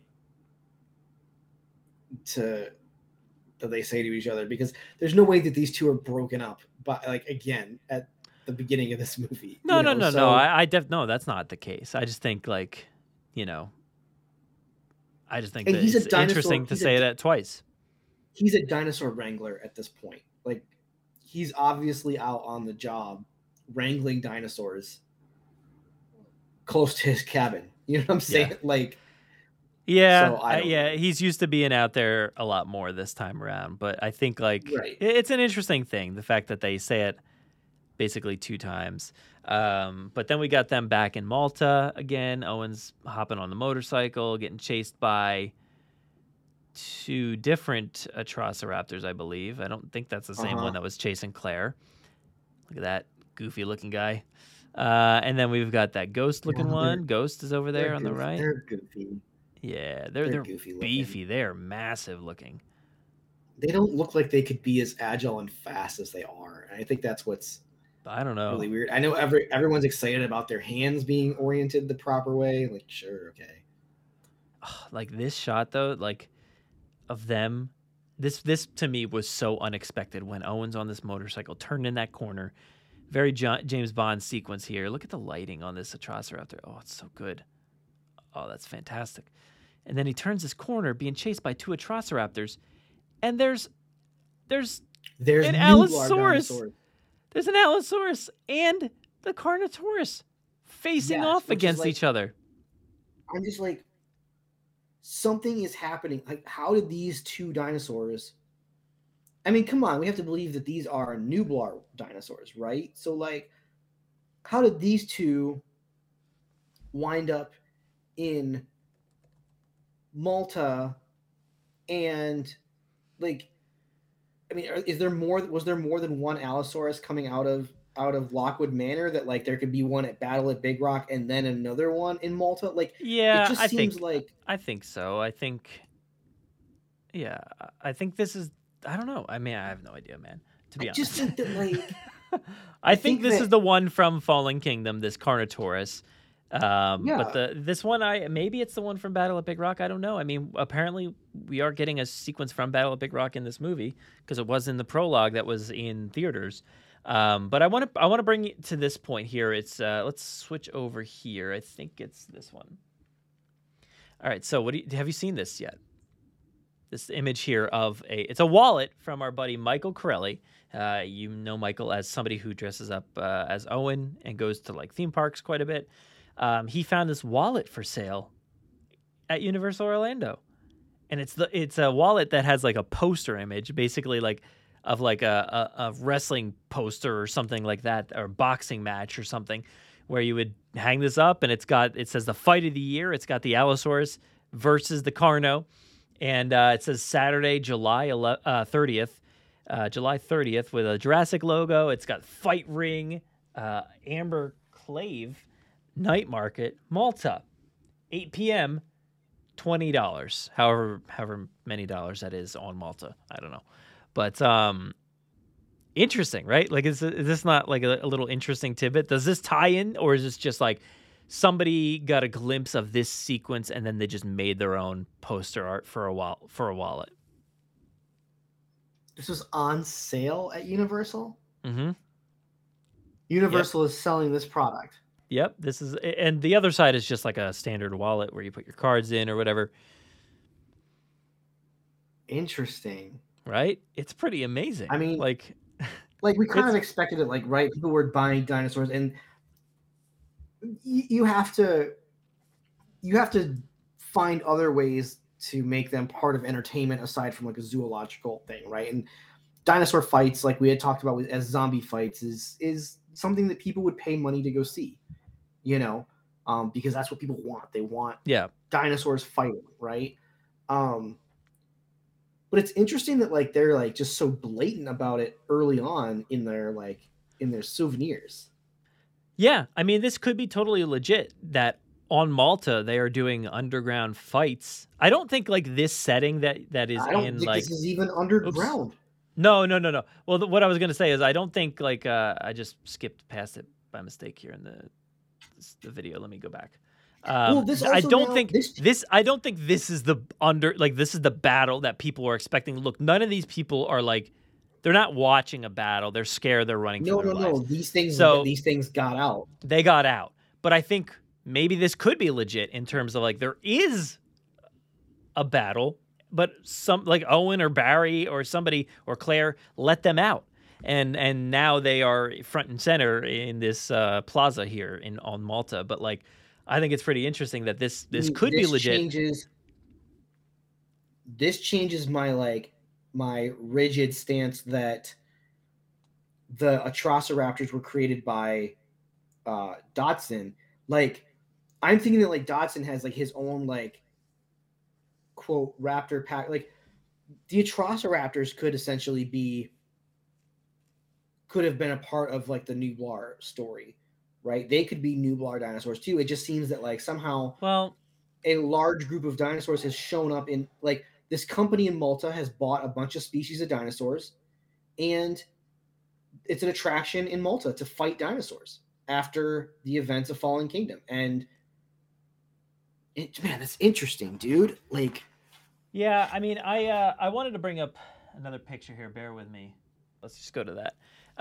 So I want to go back over here real quick. So this is that Lego set, right? That has the Atrociraptor coming out of this truck, which like this truck is like made for this Atrociraptor, it seems like. So is this something that plays into the story of the film? Like, I feel like, maybe they just corral these Atrociraptors around the world and just bust them out of these trucks. Like, I think that's possible. Like, the truck itself is fairly thin, so I feel like it's like only made for like one Atrociraptor to go in each truck. But if this plays into the film, I have no idea. But I don't think it's going to be like, like the Pseudoceratops was on the boat and we never saw it kind of thing. I don't think it's going to be like that. But I don't know. Do you think think Dodson is like, look, dinosaurs have been. See, I don't want Dodson to have only been creating dinosaurs from 2017 or 2018 to now. Like, I want Dodson to have more of a history with creating dinosaurs. So, like, part of me is like, okay, did Dodson see that dinosaurs are now viable again as a money-making thing, and then start making his own dinosaurs to supply to meet the demand of dinosaur attractions around the world, and like that's how we're gonna get the spread? Yeah, I don't know. I It's mean, interesting. the world, like, we could have no clue, but there could be other parks out there. You know, there could be, like, there is Disney World and there's Universal. There's two separate companies with rival theme parks. This could very well be the case. We have never seen it. But I feel like, no, that can't be the case as of 2018, though, because, like, they talk about the dinosaurs on Nublar as being true. like the last of their kind, at least that like people know about, you know. So that's why saving the Nublar dinosaurs is so important, even though you could just make more. But yeah, I don't know. It's super weird. Like, Dodson has to come into this. Well, again, he sees an opportunity to make money. Yeah. And Colin's been saying the whole Apple versus Windows thing. Like, now anyone can make dinosaurs kind of thing. But, like, again, I want Dodson to have been a little more nefarious than, like, just, like, creating dinosaurs since 2018. I kind of hope that there's more of a history there. Well, I hope it's that history that we discussed. Like, I really want that outcome of Wu following up on that Barbasol can, or somebody following up on the Barbasol can, and Dodson and Wu working together to try to make something work, but the DNA wasn't viable, and then they failed. You know, like, I would love to see that sequence of them really trying to make the dinosaurs again in Biosyn headquarters, and then just not working, you know, and not coming to fruition. And there's a little bit of your history of, as far as like what they've been up to, what have they been doing, like why they failed, how they actually did, and maybe what they went on to do after that. But I think that they're only going to have started from 2018. I don't really feel like there's going to be any other history outside of him trying. But I don't know. I have no idea. We'll find out, right? But I think this is interesting, though. Like, this could potentially tie into into the film, or it could just be some cool poster that, you know, somebody that designed, because they do have a really awesome person out there that designs, you know, cool merch at Universal Orlando. So maybe it's just something that they just made. But you know, maybe they heard that there was a cool sequence of Allosaurus and a Carno in Malta, and then they just made this up. And just made this up. Yeah, it's possible, but I don't know. But let's move on here. It's going really long. So we have a chase down here. Chris Pratt was not in Malta at all, so this is all fake Chris Pratt face. Good shot of the Atrociraptor up there. Yeah, that was actually a really good shot, clear shot. Jumps down and certainly kills Owen right here. That's the spot where Owen dies. That's why they blacked out. And then this is all they needed. This is all they needed to show us, by the way. Yeah, that's all they needed to show us. And it's like the trailer kicks into another gear at this point. Like, it really does. Like, it's like it blacks out and you're like, oh, the trailer's over. Oh, nope. It's like we're going to go silent for a second and just like, meh, warning. You think that's another plane up top? You think there's a plane up there making that noise above us? No, it's not a plane. But what I find interesting is she knows it's not. Like, I mean, granted, it's like kind of obvious, but like, she knows what it is, right? Like, that's what you gather from this interaction. Yep. Yeah, she knows. I mean, she this is her plane, which, if you look at it, like, it's very personalized. There's like dinosaur stickers on the window. So I wonder if she's like part of a team, like their team, and not just some like pilot for hire, because like she's got dinosaur stickers all over the place. Like, it looks like there's a cat's like over here. I don't know if that is, but it kind of looks like one. So I have no idea, but very personalized. You got Christmas lights, you got beads hanging up. I dig it. I think it's a really cool looking plane. But then we move on to the cats attacking, and obviously this plane crashes into whatever this location is back here, right? That's how they get down here. This is set after this moment. Maybe. Because the plane goes Why down. do you think that? Is there? Oh, there is snow in the background of this. Yeah, there's like, it's a very like snowy. See, look, same kind of mountain tops and stuff like that in the background there. And then obviously, I think there's shots out here. Like, oh my god! And as soon as, dude, this trailer, when this trailer happened, this claw clamped on. I'm like, yes, it's happening. And then this shot of the cats, dude. We've talked about the cats so much on this show about like getting the cats and having like similar sequence that we saw in that test footage and stuff. And that's certainly not the case. But like the fact that we're getting one, I hope there's another one. I hope there's 2 of them. I want to see like multiple of them just flying through the air. And obviously there was many of them in the prologue. So the assets are there. Just make multiple of them and just fly them around each other. I want to see that so bad. But this thing is just incredibly beautiful. Attacking at this plane. Like, oh my Look God. How big it's so big. Honestly, the only thing that I could say to make this shot any cooler and better would have been if they would have done a black and red cats instead of their own color choices. But this color choice feels so Jurassic to me, and I love it. I love it. Oh, that's interesting, because I start feeling like we start getting into this mode, and I said it over and over again, like we're getting away from the McCreary stuff, and this definitely feels like a major transition out of like. If this is a Nublar based dinosaur, I'm gonna be like really upset. But like I feel like it has like vibes of like the color schemes and stuff of like the Lost World pteranodons and stuff like that. Like it's kind of like along those lines. So it feels legit to me. Like I love it. I think it's so good. Maybe it's way more bigger than it should be, but I don't care. I think it looks awesome. Exactly. Like that was like I saw that complaint on the day one. The catch is like way too big, and it's like, just have fun. Like, just have fun. This is a movie where a cat is attacking in a plane. That's incredible. I never would have thought we would have gotten here, but here we are. Look at this shot. Like everything about this is incredible. Like the whole body of this plane is just destroyed. And look, you can see it's like very snowy down there. Cats takes off, and then we got obviously they've abandoned ship, right? Ejected, yeah. And now there's also pteranodons. So not only cats, but there's pteranodons. Nublar Jurassic World pteranodons, yeah.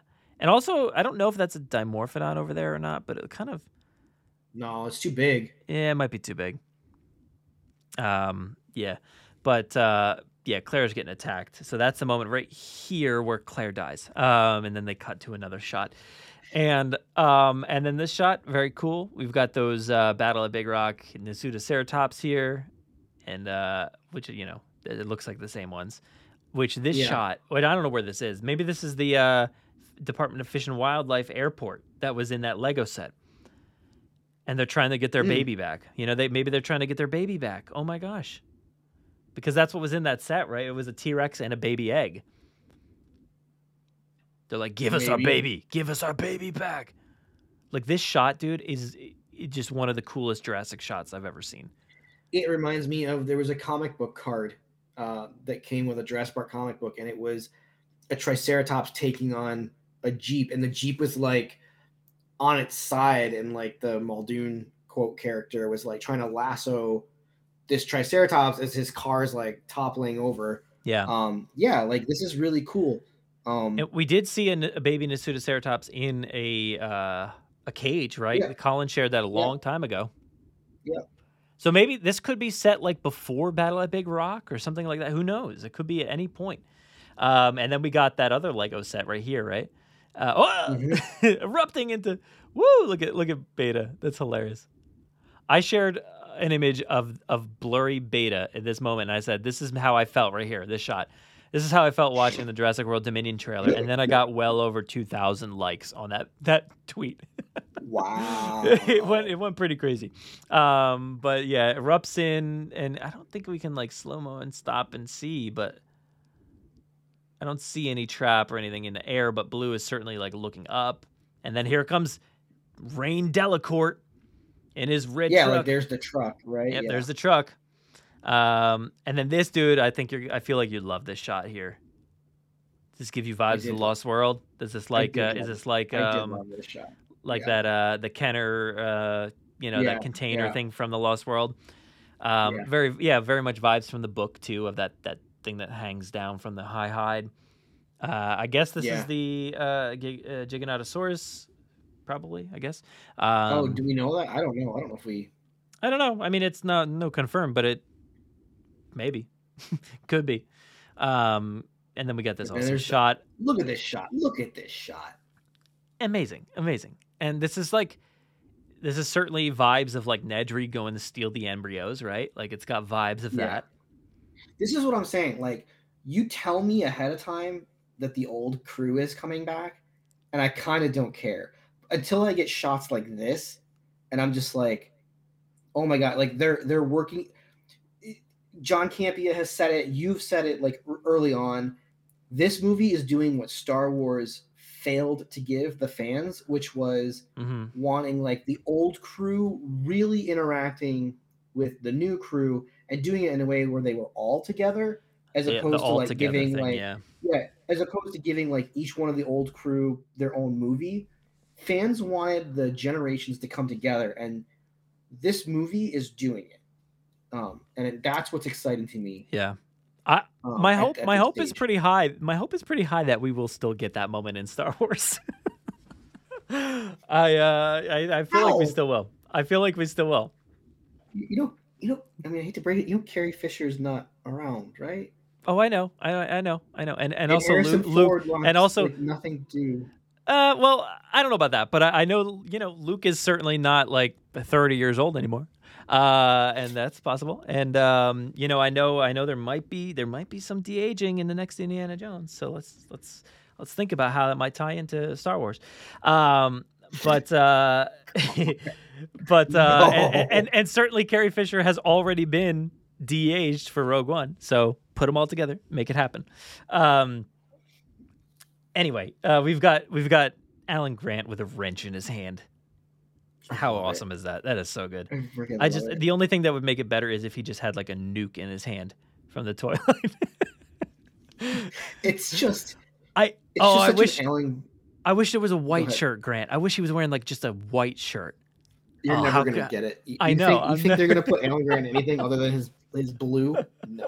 They made that mistake. No. They made that mistake once, I know. And look what happened. I just want that Kenner white shirt Grant to make sense to me, and but this is a cool shot. They're in some sort of like boiler room or something like that, chasing down some dinosaurs. It's giving me very much vibes of like the, and it obviously it cuts to a Dilophosaur, but it gives me vibes of like Jurassic World Aftermath, where there was like this underground area that had like pipes and stuff, and there was Dilophosaurs like hidden all over the place.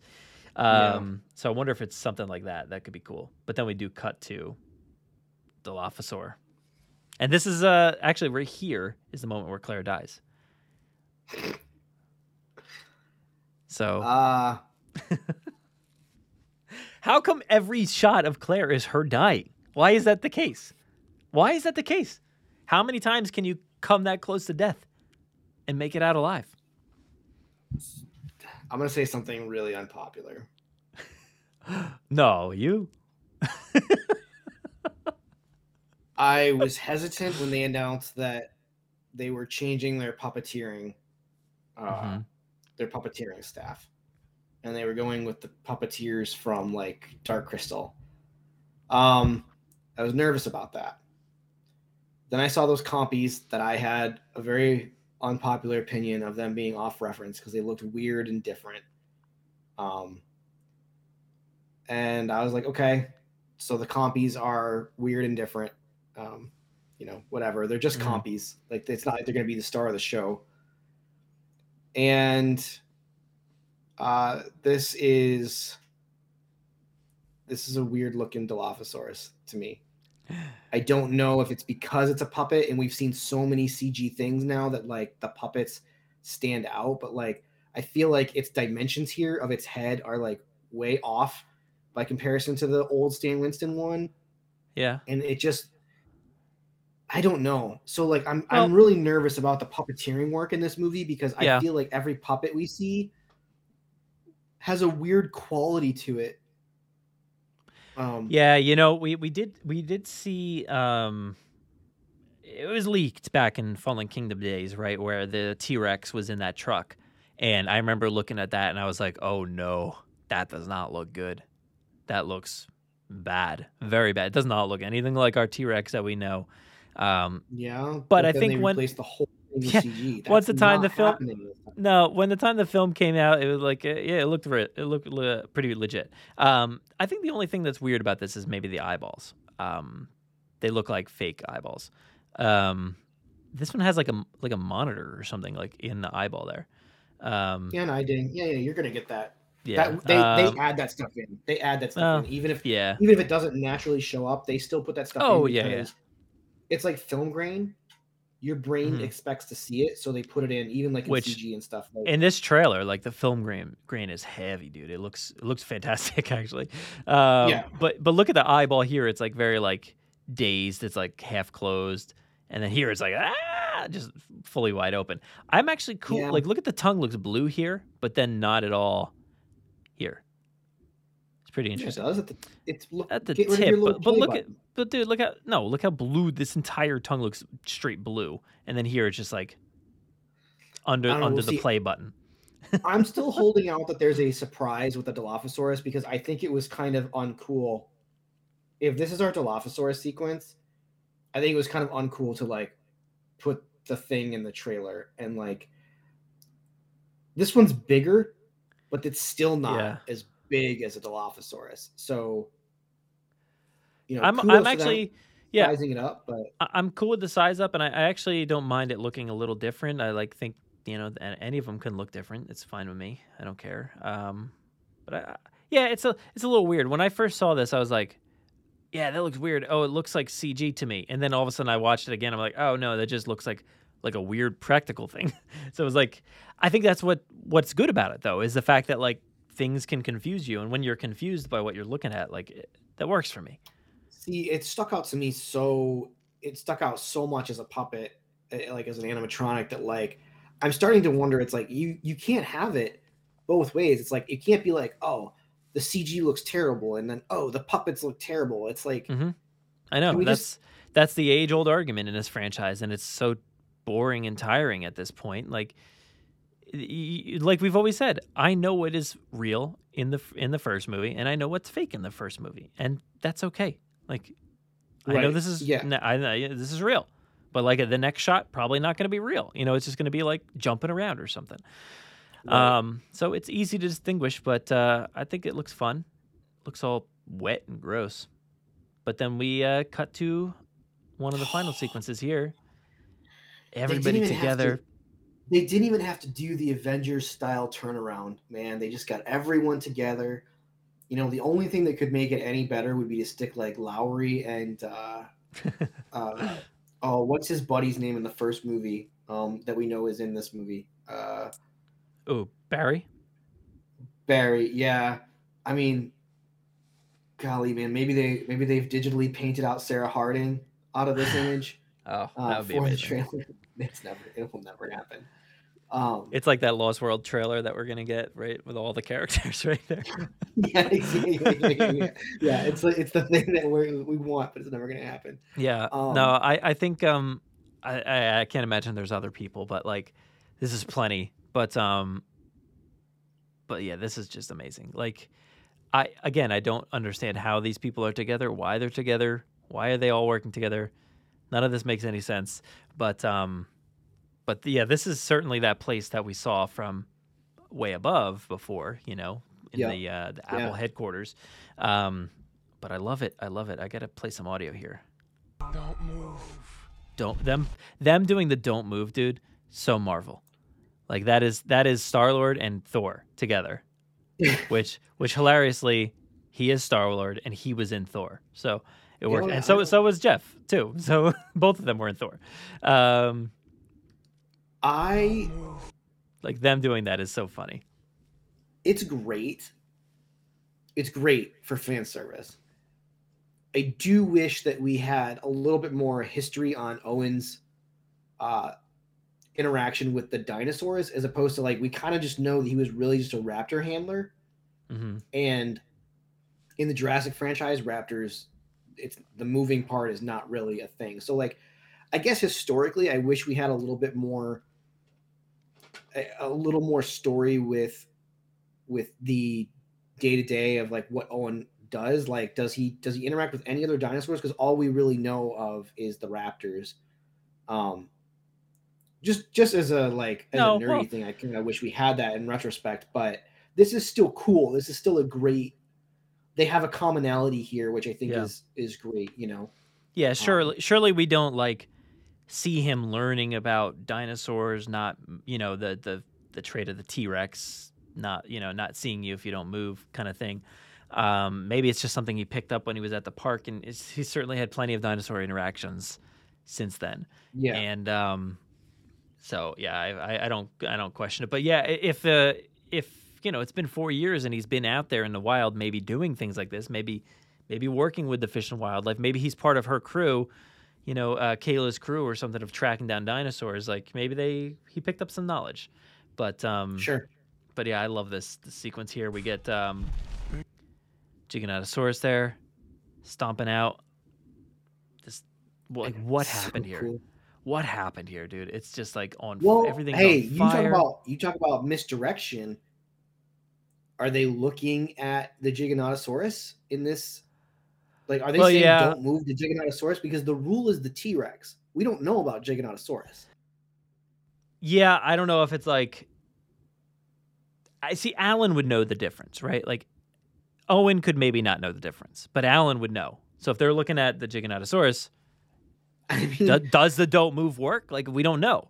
But if what we're talking about with the prologue setting up this grudge match against the two big bads, it makes sense that the T-Rex would be right there in front of them, right? Yeah, I mean, I guess what's kind of frustrating is like, first off, the don't move, like that was like disproven a long time ago. And then even just the other day, we've seen this like this insider video series where they get professionals to like kind of like rate different scenes or whatever.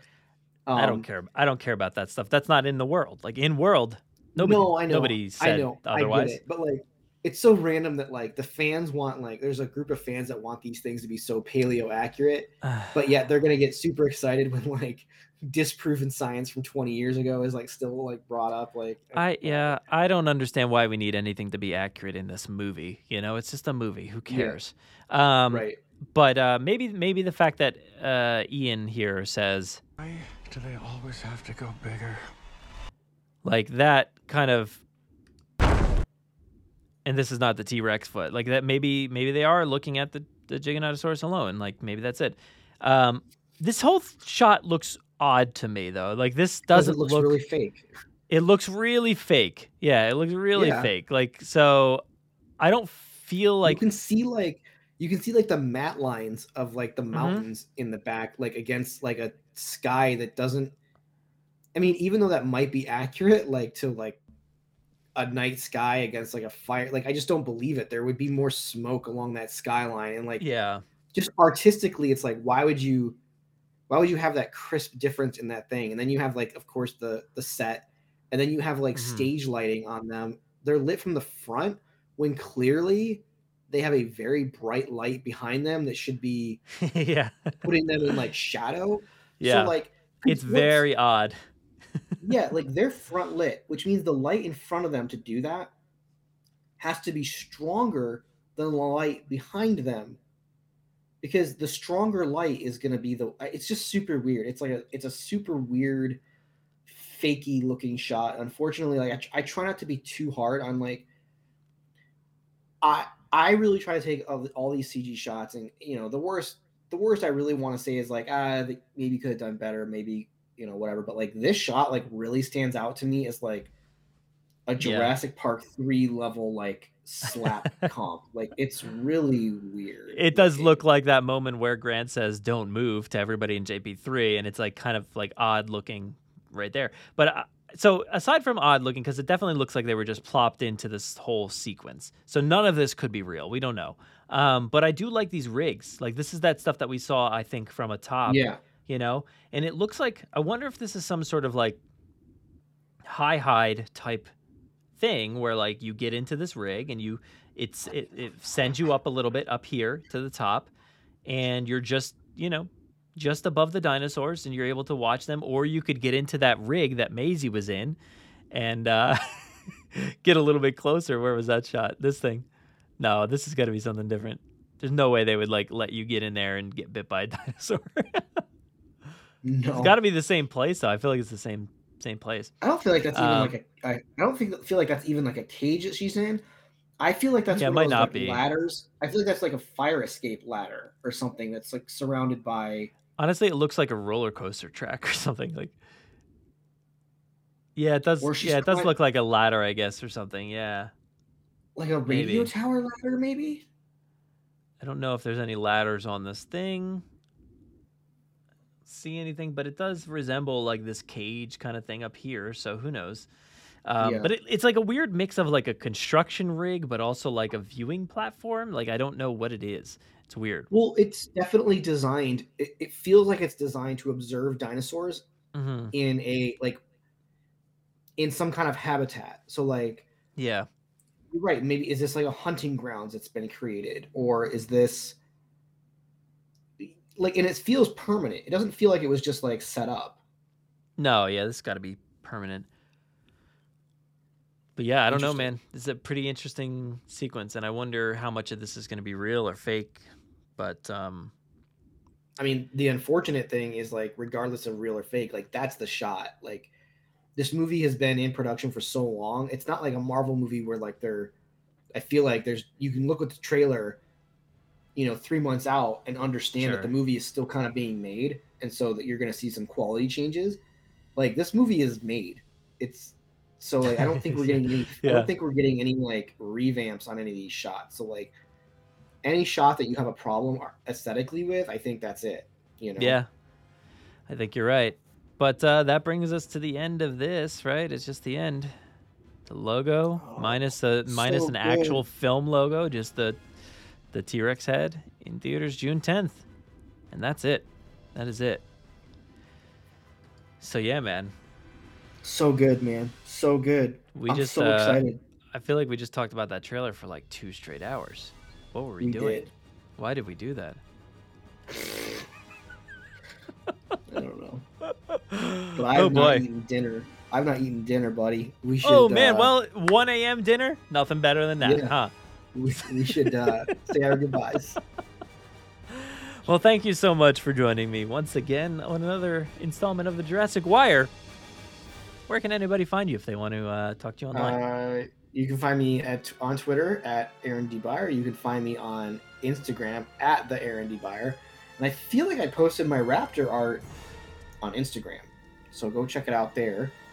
I might do something special for the Jurassic Park podcast. Ooh. For an upcoming thing. Okay, one of those upcoming things. I like upcoming things. I just added my handle in there because for some reason it disappeared, but I am at Brad Jost on Twitter. Go find the podcast at Jurassic Park Pod. And upcoming things. There's going to be a lot of upcoming things because this film is upcoming. And it's an upcoming thing. It is upcoming thing, yeah. So I'm very excited for upcoming things. But what do you say we get out of here before other things come up? It looks very possible at this stage. Have a good night, man. Take it easy.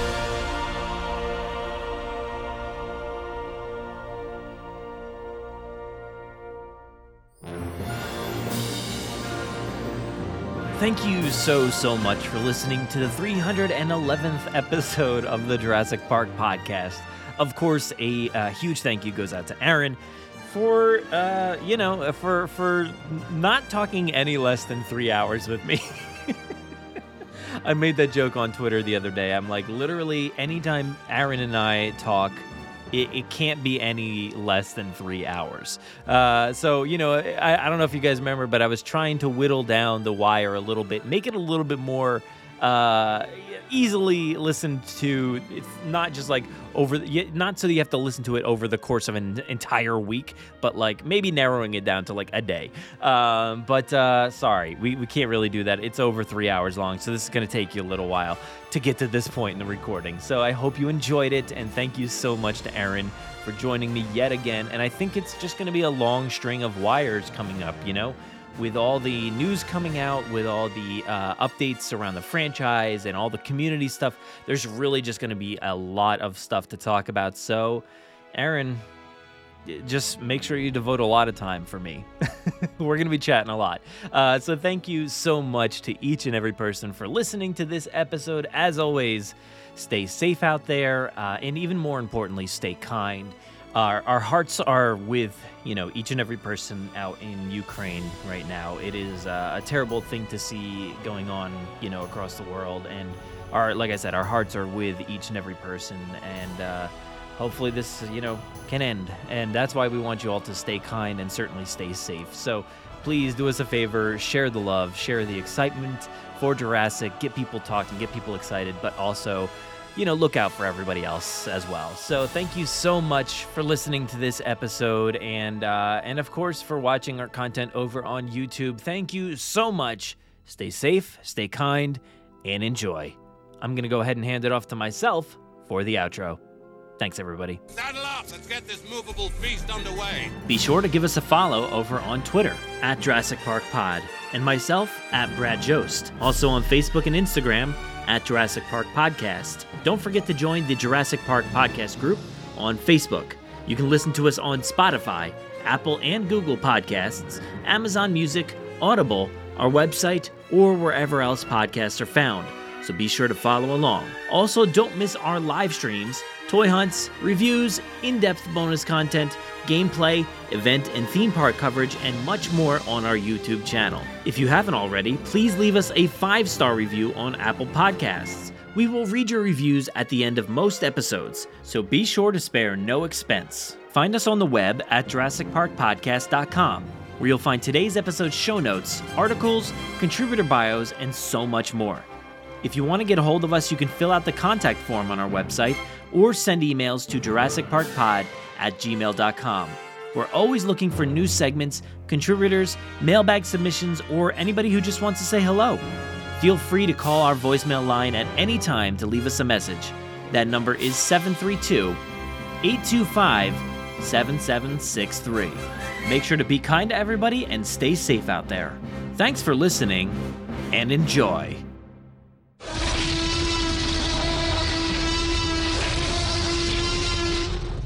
5 minutes. Drop what you're doing and leave now.